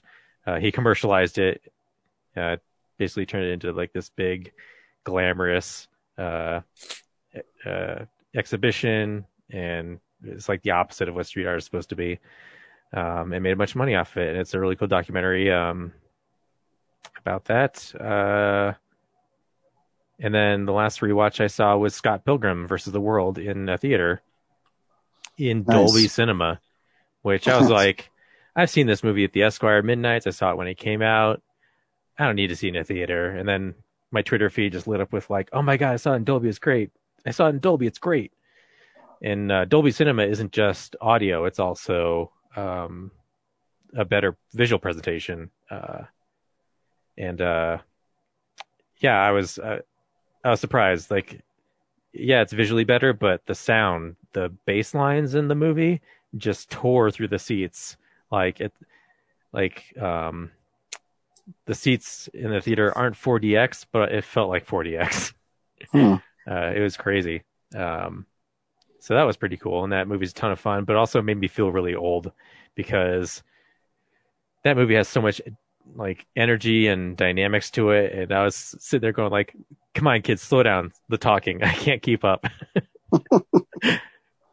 Which wasn't the case when I watched it. So I was like, God, this movie's going too fast and no one pauses for anything. Trying to keep up. Yeah, that was great. And unfortunately, it's still in theaters. So if you just want to watch it in a theater, you can. But the Dolby Cinema contract has expired, so it is not in that presentation, and you've missed it by now. But maybe you have it set up at home somehow. I don't know. Maybe yeah. I have a feeling they'll try to bring it back in some form or fashion. So they really should give it a couple more because it's still doing well in theaters. They should open it up to that premium format. I know Wrath of Man took up that space, but come on. All right. Then old stuff. Old new stuff. No, sorry. Old stuff. I rewatched. A lot of people hate it, but I thought it was a ton of fun. Is The Watch. I hadn't seen it since the theater, and I popped it on, and I was like, it's like 3 a.m. I'm like trying to stifle back laughs. The dialogue is so funny sometimes. The Watch, remind me, is that Ben Stiller? And Vince Vaughn and Richard Ayoade? Ide and Jonah Hill. Jonah Hill. I think I'm saying the right name. No, it's Jonah Hill. Yeah, Jonah Hill's like he tried to sign up for to be a police officer, and they rejected him because like he's terrible. And then Ben Stiller runs a Costco, manages a Costco, and he doesn't have any friends. He just has clubs, and so he forms a neighborhood watch, basically as a club, and becomes friends with these bunch of guys. And meanwhile, there's an alien invasion happening on Earth that they're trying to investigate. And yeah, it was fun. I don't know if anyone else remembers it. I haven't seen it since we saw it for our episode. I never saw it. It came out around that summertime where I was just. It was a bad summer. Yeah, it was a bad summer. Yeah, to say the least. There was The Dark Knight Rises, but also this one. There was a shooting with the neighborhood watch, and they had to change the title to The Watch. Yeah. I remember when it came out, like it was around that time of like post Rises or something like that, and I was just like, given everything that I'd been through, I was just not in the mood. But I would like to watch it. Is it streaming somewhere? Yeah, I watched it on HBO Max, I think. Okay, cool. Yeah, it's just fun. It's not like a great movie, but but the banter between the characters it's filthy and funny. So sweet. Yeah, give that a second look if you want to. Filthy comedy. Sorry, my list is all out of order. I watched Mortal Kombat Legends, Scorpion's Revenge. I thought that was better than the live action movie. Sorry. Yeah. No, Thank you. That's what I said. I mean, not that the live action movie is terrible, but I just like, as far as like what I want out of a Mortal Kombat movie, that was it. And it kind of tackles the same stuff. So. Yeah, I felt like it gave you a better setup of the world and accomplished more. Like you actually got to see the tournament, which was really cool. But in the live action one, they don't even get to that. So it's like, oh, well, that was lame. Yeah, and you've got the Sub-Zero Scorpion dynamic, that whole history, like that's in there. Yeah, and you see like a lot of other characters. So yeah, it was cool. And there's like way more violent stuff going on. Yep. And Raiden isn't a total idiot in that version either. Yeah. What are you saying, Ryan? No, I said no. I don't disagree. I mean, I like them both, but I think the animated film is better. Yeah. So yeah, there's that. Then some terrible stuff I watched. Has anyone ever seen Dead Heat from 1988 with Treat Williams and Joe Piscopo? No. Fuck. Yeah, it's a buddy cop movie where Treat Williams gets killed on the job and then resurrected. So he's a zombie police officer, and they have to. I'm on board right now. Hold on. It's a comedy, but there's no jokes. How is that possible? Well, they're jokes, but they're not funny. Oh, okay, gotcha. So they investigate a murder. It tracks them down to this facility, which is actually like the science facility in like every 90s Star Trek show. They find out that there's this process that they're doing that reanimates people because Vincent Price is an old guy who doesn't want to die. And so he's been researching this process, and they haven't been doing it for just that. They've been resurrecting criminals, and they've been like putting on heists, and they're all like mutated and gross. And anyway, Treat Williams dies, but like he comes back, and then he starts to slowly decay throughout the movie.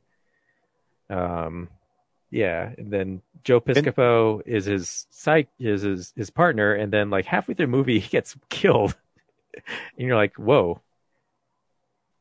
So Treat Williams is going to finish out the rest of the movie, and then the woman that works for the facility that also has like people out hunting her, she dies like in a scene right after that where you're like, oh, she was also a zombie this whole time. Like that seems like out of left field. And then, Treat Williams just tracks down everyone else throughout the rest of the movie, like half falling apart. Yeah. The moment you said Joe Piscopo, I got worried. But then you said the word Vincent Price, and now I'm intrigued. So yeah, Piscopo's there to like just add a PS to everything that happens that isn't funny. Sounds familiar. Like, there's all kinds of stuff that happens that you're like, no one needs to comment on any of this, and then he'll just add something that, like, I don't feel like was his suggestion at all. But he does it. Or maybe it was, and he's just terrible. I don't know. I've never seen a ton of his stuff beyond Saturday Night Live. Well, you've seen him on Star Trek at least once in that episode where Data tries to get a sense of humor. So, That's true. Yeah. yeah, he's the comedian. Is his credit? But that was Star Trek, and it's written way better. Oh yeah, absolutely. So he's fun on SNL, but that's usually because he's being paired with Eddie Murphy, and they worked off well together. So Yeah, there's a whole cast of comedians in that show. yeah. And then I watched Mystic Pizza, which I'd never seen before, and that is not a movie I thought it was going to be. That is very much it's not about pizza. I mean, I knew that going in. That was already disappointing, but the fact that it's these three women just coming of age, like, and them dealing with their romances, just boo. I'm like, this needs to be a fun, like, Boo Breakfast to Club. women going through romance, Brad? Shitty romances, Corinne. They're terrible. They have the worst judgment, and they deserve everything that happens to them Wow. in this movie. Yikes. The one girl, she is the babysitter of a guy whose wife is away on vacation, and so he hires her to babysit and watch their daughter so he can do, I assume, his architect stuff. Not really sure what his job was. But then she sort of seduces him into cheating on his wife, and then she's upset when he goes back to his wife. So don't feel sorry for her. Julia Roberts falls for a super rich dude. So obviously when he takes her to meet his parents, they're going to be mean to her and him because she's not from their side of the tracks. What's the other one? The other sister is dating. No, she's the fiance of Vincent D'Onofrio. He loves her and wants to marry her, but she loves him but doesn't want to marry him and just uses him for sex. And yeah, like, he legitimately wants to, like, marry her. So he tells her off pretty well. Yeah, and that's about it. So Brad, what was mystic about the pizza?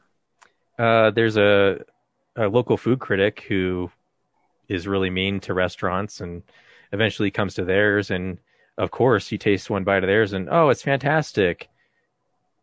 So this is Ratatouille, but bad? Yeah, Ratatouille took this scene and made a whole movie out of it. Brad Bird's just like, I really could care less about these shitty romance plots, but Yeah. this scene here, it's got possibilities. What if we replace we need to make a follow-up to this movie, a spin-off or whatever, where the romances are good, and we'll call it Sexy Pizza. And we could get a local company that we are aware of to sponsor that. Yeah, Sexy Pizza. Yeah. That's a local chain in Denver for anybody who doesn't live here. Yeah. Sexy we got pizza. Shoot, what I was gonna say. Damn it. Yeah, the movie needs to just be like 50% pizza, 50% that story. Whereas this movie's like 2% pizza, 98% everything else I hate. I want a movie called 2% Pizza now. I don't know what it would be. And then the last thing I watched was, does anyone remember Driven? A Formula One movie with Sylvester Stallone? Yeah. I've never seen this, but I always remember that poster whenever I would go to the theater with my dad. You need to tell me about this. There's not much to tell, but the first thing, like 5 minutes in, the first thing I thought was like, I'm paying attention to the editing of it. I'm like, this looks like the editing from Any Given Sunday. And so I did a dive onto IMDb, and sure enough, one of the many people on both those movies that edited it is the same guy. So if you're watching Driven and you've seen Any Given Sunday, you'll be like, wow, I'm pretty sure these edited by that same guy. You would be correct. And it's kind of the same narrative structure too. Like there's a lot of different storylines happening to different people that aren't connected, but all eventually do kind of connect. But the big one is Burt Reynolds has a couple Formula One racers. His main, like his up and coming guy is in a slump, so he hires Stallone to come back out of retirement and replace another guy, so that he can support the new guy better. And meanwhile, his star guy is rivaling with.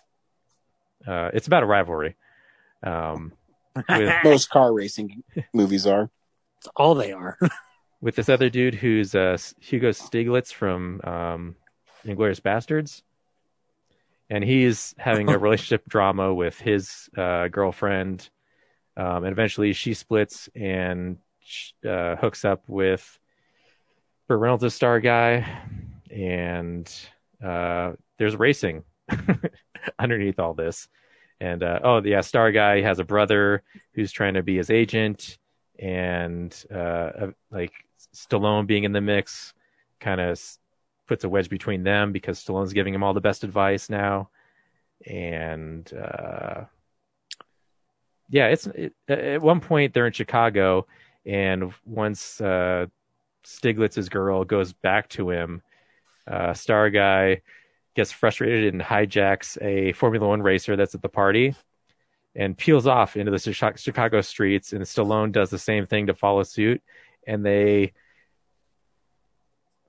blow through red lights and knock over newsstands and causes thousands of dollars worth of damage and endanger so many lives, and are able to go back to the race the next day, only incurring $25,000 fines. No police intervention at all. Is the world of Formula One able to pay off the police better? Like, what? Clearly, I mean, they do chase them through the streets, but no one spends any time in jail. No one goes to court for all the people that crashed their cars in intersections, upended sidewalks.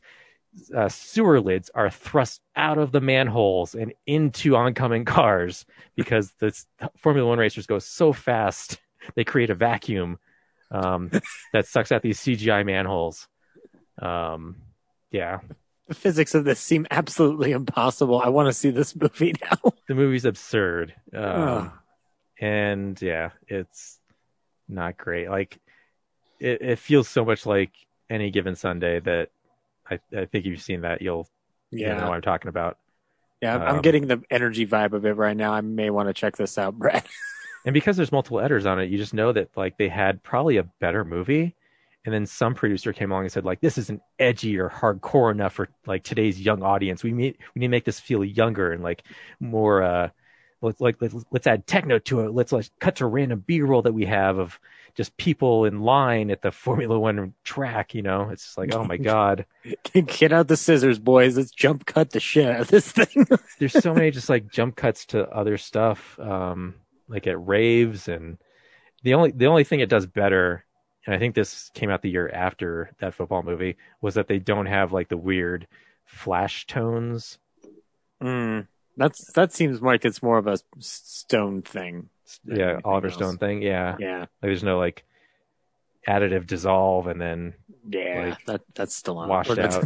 Yeah, that's Stallone. That's Stallone Stone. Stone. Yeah. So. Yeah, after I watched that, that's why I watched Ford v Ferrari, because I had to watch a good racing movie. So you're right, Ryan. Every car movie is a rivalry movie. Yeah. Wait, what about Cars 2? That's more of a spy movie. Yeah, but he has a rivalry with the F1 racers. I guess that's true. Who's the rivalry with in the first one? Is it just McQueen and Doc? They haven't kind of they're having. He's a rivalry with himself. Oh, that's right. Yeah, this is a reflection movie. I forget. Yeah. The Cars franchise is so introspective. That's my new project. Is can you make a racing movie that's not a rivalry? Can you make a racing movie where the joy of driving is enough? I guess that's any road trip movie, I guess. Yeah. Well, yeah, but we need to make it about going in a circle and not down a line through the United States. Well, if you're going for horse racing, I would say that Seabiscuit is not a rivalry.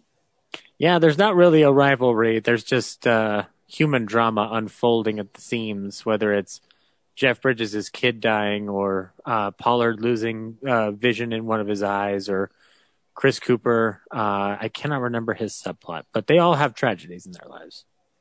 And it's made out to be like a Ken Burns documentary in format, which is really interesting. I've never seen it. Ryan, what'd you watch?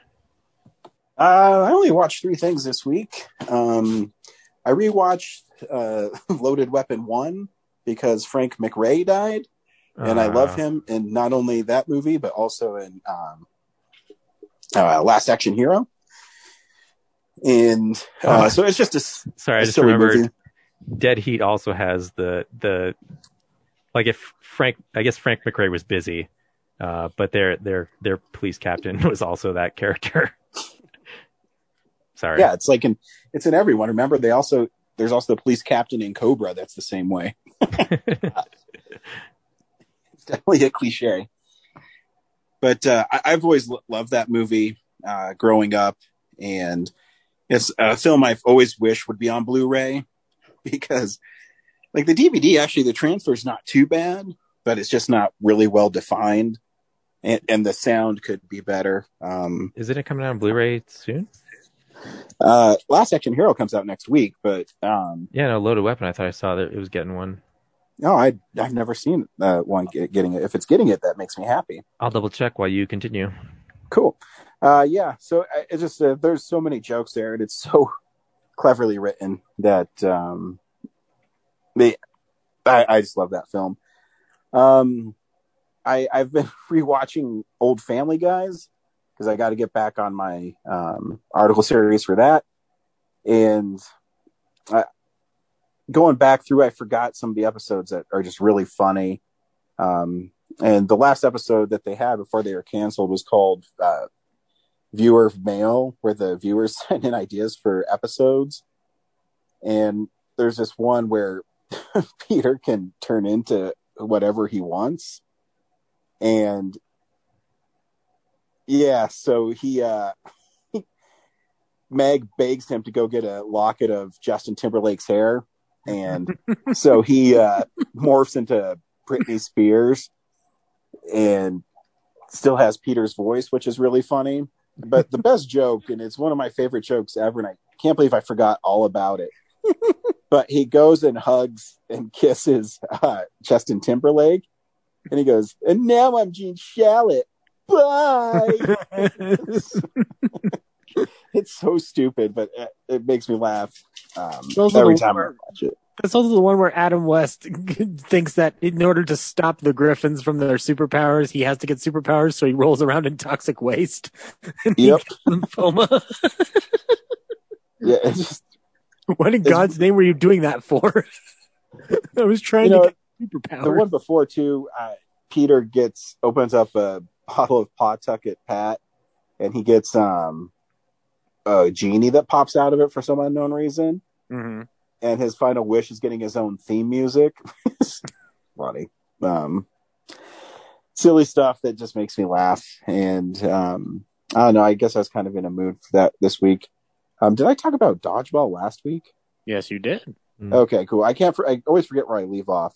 And so the only other thing I watched this week that I hadn't seen is The Old Guard with Charlize Theron.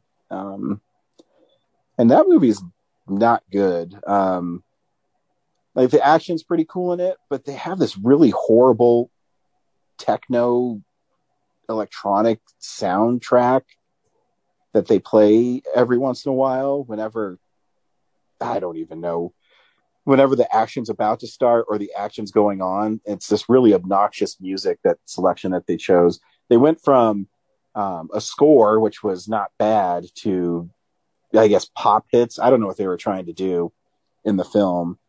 But in the film, anyways, Charlize Theron plays a woman who is immortal, and she's part of the Old Guard, and they just go through history saving people and helping. And while they're on this one mission they got hired for, they were double crossed because some evil pharmaceutical guy wants to harness their powers to help humanity or whatever. And then some other person gets these powers, and so Charlize Theron's character has to go recruit her. And the girl who plays Nile is not a good actress, so it's in this film. I don't know if she's good anywhere else. I don't know if I've seen her in anything else, but it just, sometimes an actor doesn't fit the role they're in. This is definitely that person. The action's cool. It's pretty violent, but I don't know. It's there. It's on Netflix, and it's okay. Haven't seen that. I did try the Netflix Play Something for me, and the first thing it picked was Mystery Science Theater 3000: The Gauntlet. So I watched that, and I've watched the Mac and Me episode, which is an amazing episode.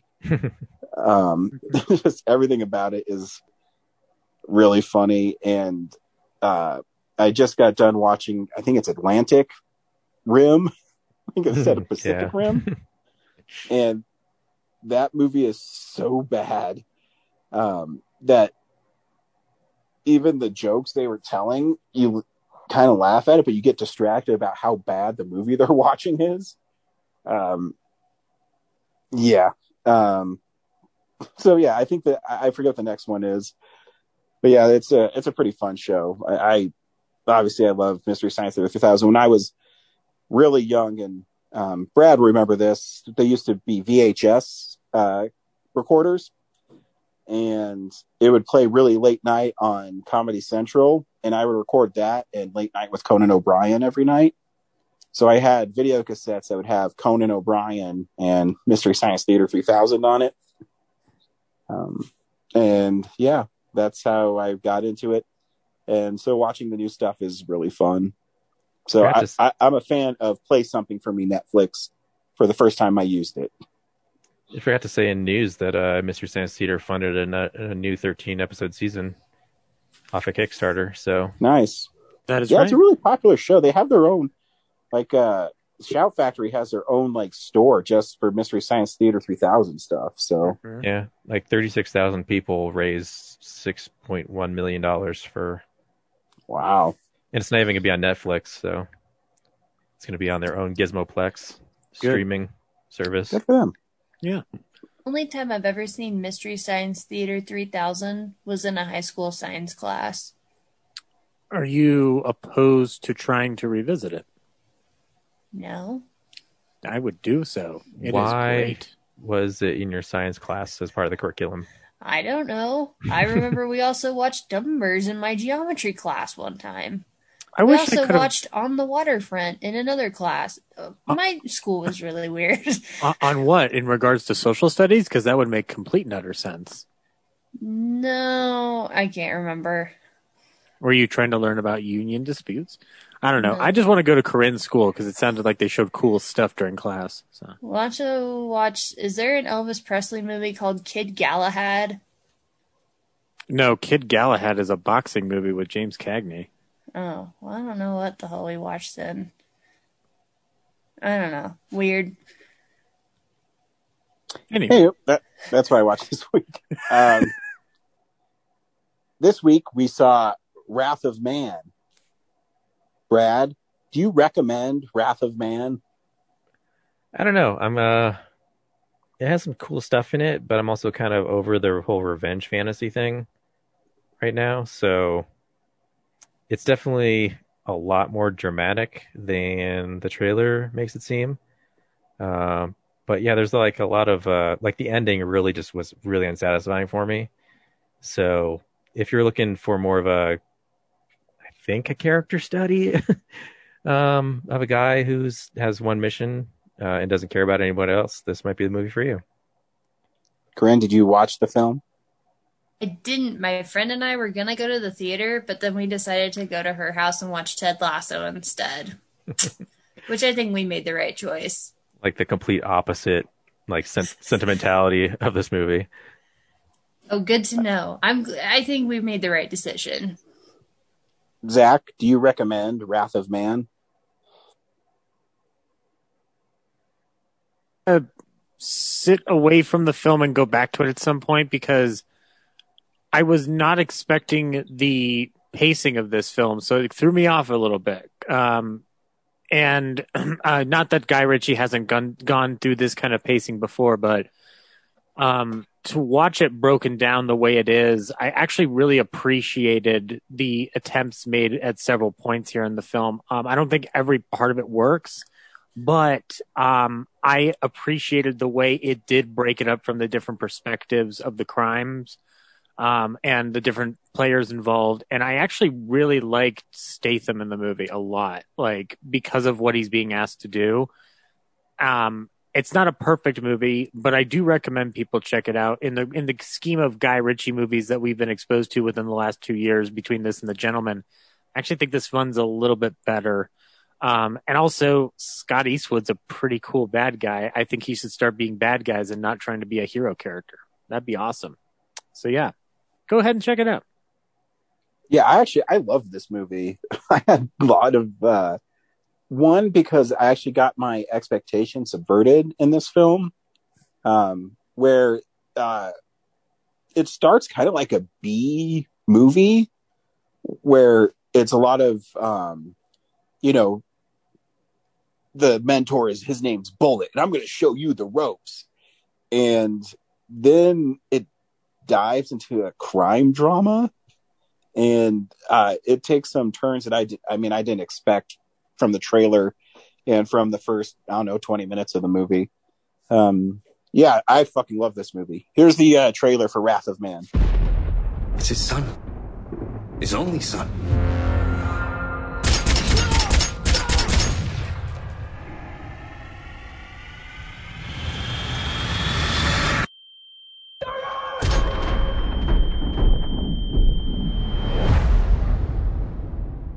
I need to know who's responsible. I killed my son. We've deployed large amounts of time, money, and effort in the search for justice. Not good enough. It's gotta be an inside job. You're gonna have to go undercover, boss. There's an armored truck driver. We have a new addition. May I introduce H? Cash trucks can be dangerous.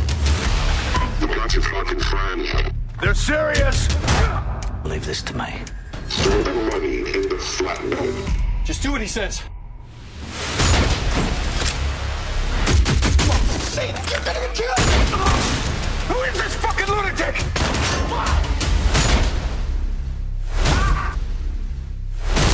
Who'd you work for? Suck my fucking dick. What did you say? I said... We need a different approach, boss. It's not any of the usual suspects. What do you want me to do? I can do it in 2 weeks. What do you want to wish you could do in 20 years? You're gonna give me a name. I need a face. I need to understand what resourceful and serious I am. And I do bear a grudge.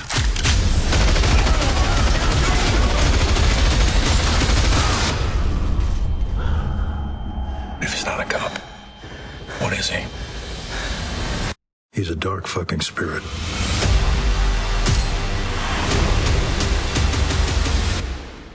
In Wrath of Man, Jason Statham plays a guy named H, or Hill.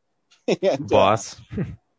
Boss. And he gets a job at a security company after a couple of their guys were murdered on the job and money was stolen.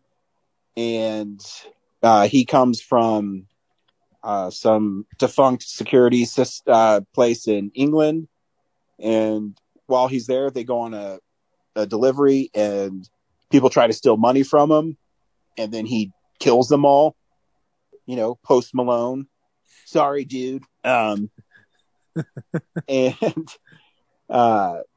he becomes a hero. And this is what I mean. Like, it's a B movie at the beginning, because so you have the crime at the beginning, and then you're introduced to Jason Statham's character where he really doesn't talk very much.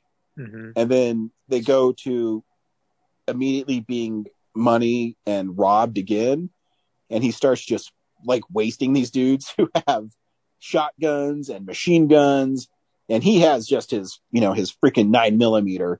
And he even does that part where he's in between the door and he like pulls his pants up and then shoots the guys in the head.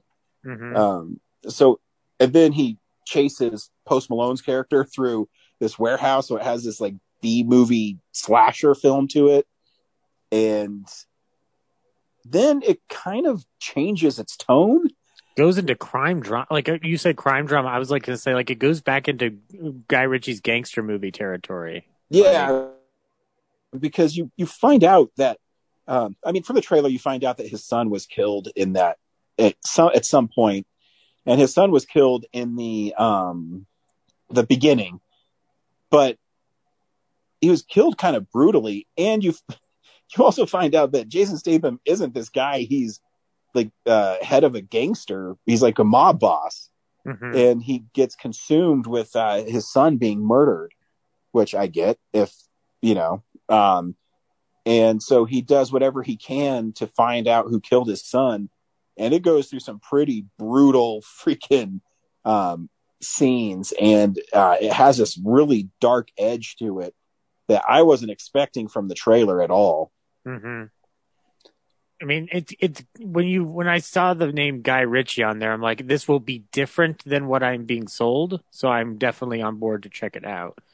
I was definitely not expecting the amount of brutality we got here. But you mentioned that he doesn't say a lot of words in the movie, Ryan. I that's not the reason I love the performance, but I love the fact that he's very much like a silent, like, menacing presence throughout the movie. But he at the beginning, but he slowly does towards the end. I mean, really, I think his character changes when he sleeps with that one lady there. Mm-hmm. And she comes out and he's basically telling her this is how it's going to be. And then you start learning more about his backstory. Mm-hmm. And it's pretty interesting. Yeah. It's the when they are going through the list of people they've got to kill and the amount of avenues they take and the brutality that ensues just within those isolated, like, episodic kind of moments. Like, it lays into, like, it's very much a movie that creates a lot of atmosphere surrounding the seediness of this whole situation. And the thing that diverts it off even further in a place that I certainly was not expecting is suddenly it's a heist movie with these ex-military men who are, disenfranchised, shoved off to the side in terms of their jobs. And so they decide to start robbing armored cars. And I appreciate the way everything kind of coalesces together.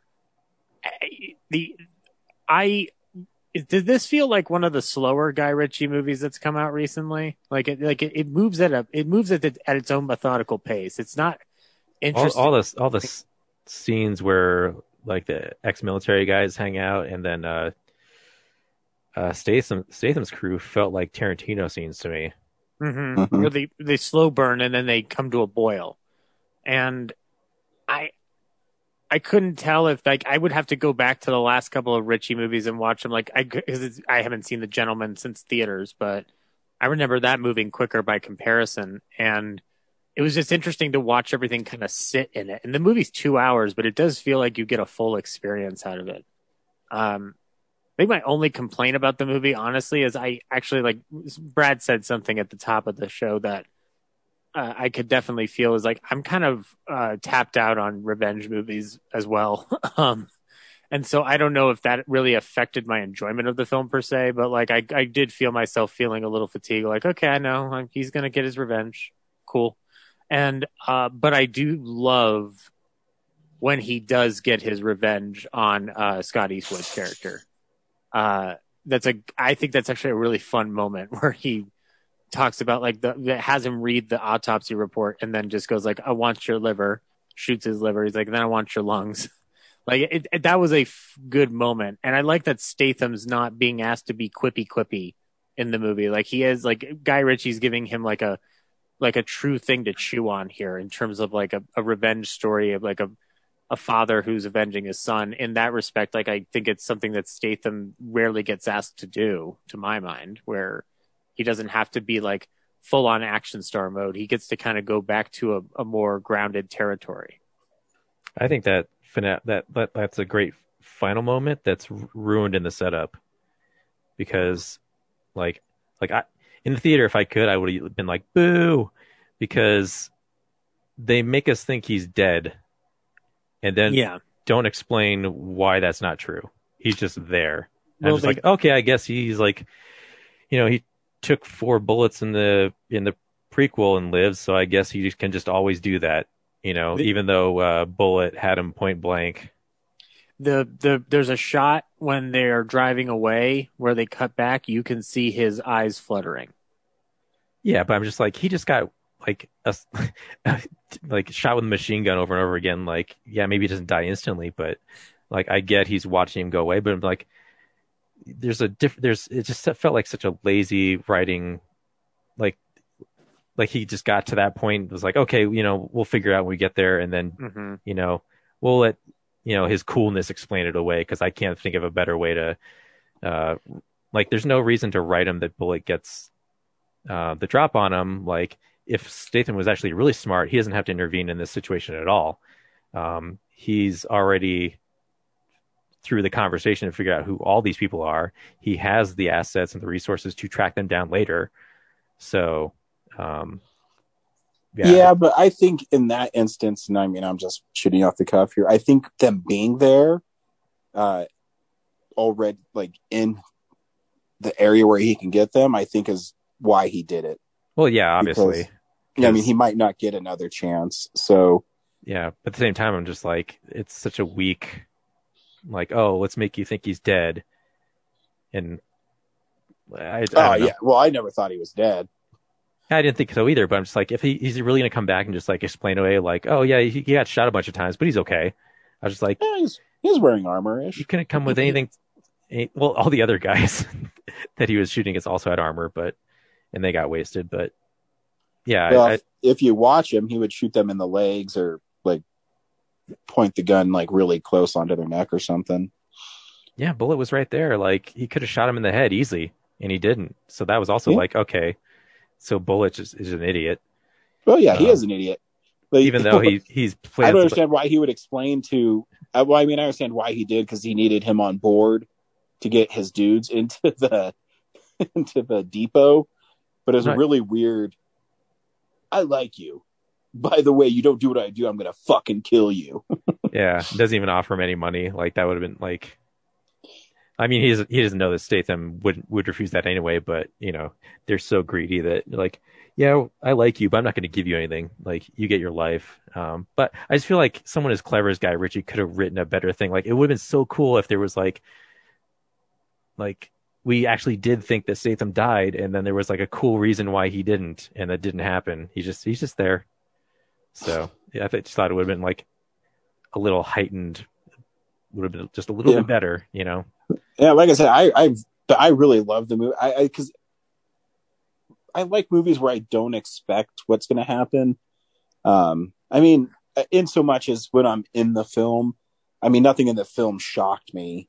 But I was expecting, because when you see Guy Ritchie attached to a film, I expect something like Snatch or that's really quippy and really quick. And this one was kind of a slow boil.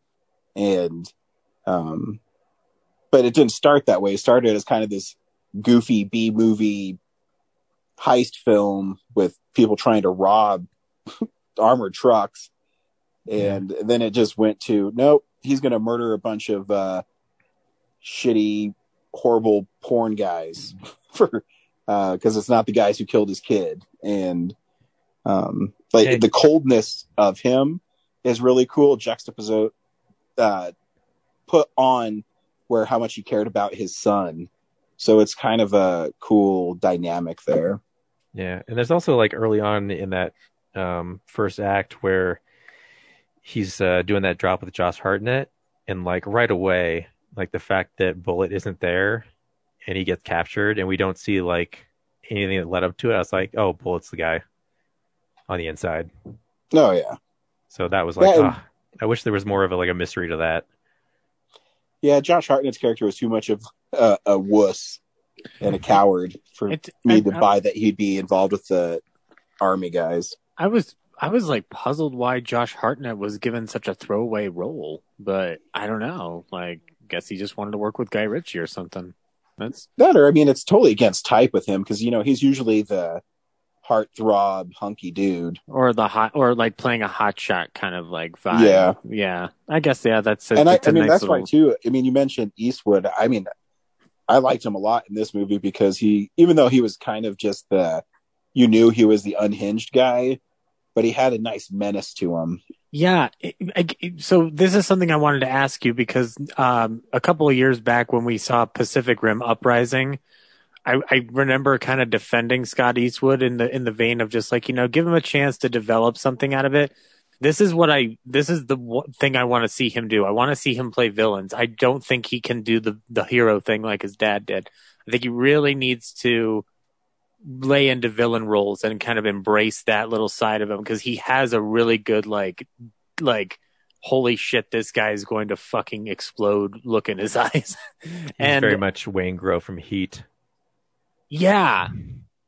Actually, less sadistic though.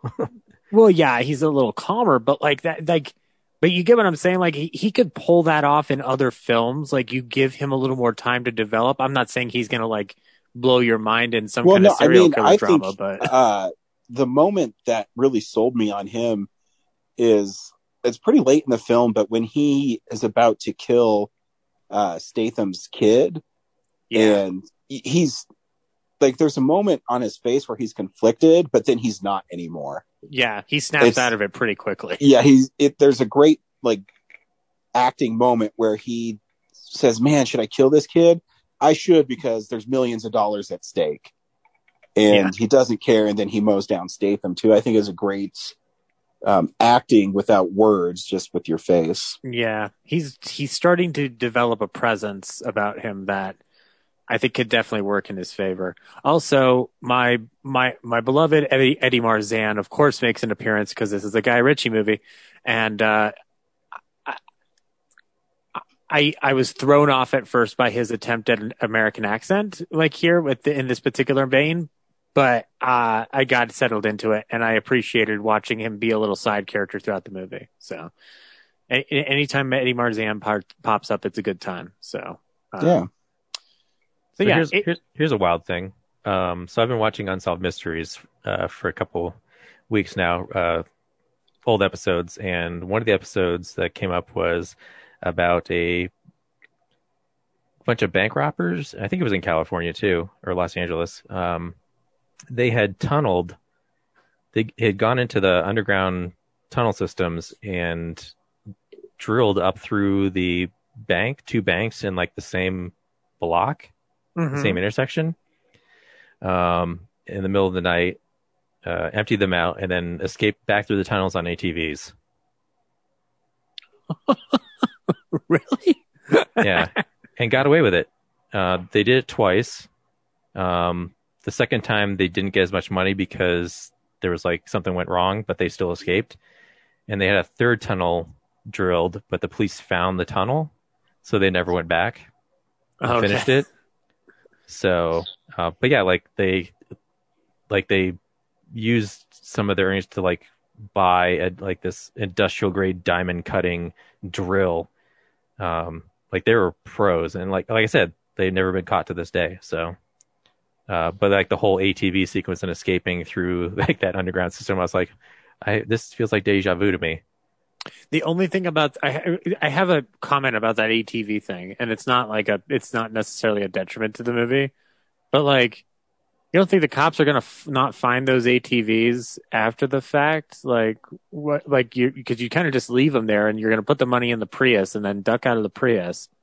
Like, well, yeah, I mean, you could find the ATVs, but I'll let you in on a little inside baseball here. I mean, hey Ryan, tell us how to crime. Yeah. Well, the thing is even if you put dust fingerprints on the ATVs, chances are you're not going to be able to pull the fingerprint off of it. And even if you do, the only way you're going to hit somebody is if they have a previous criminal record that they had to be fingerprinted for. Okay. So the FBI keeps fingerprints on file if you commit a crime. So does the Colorado Bureau of Investigation or anywhere you live.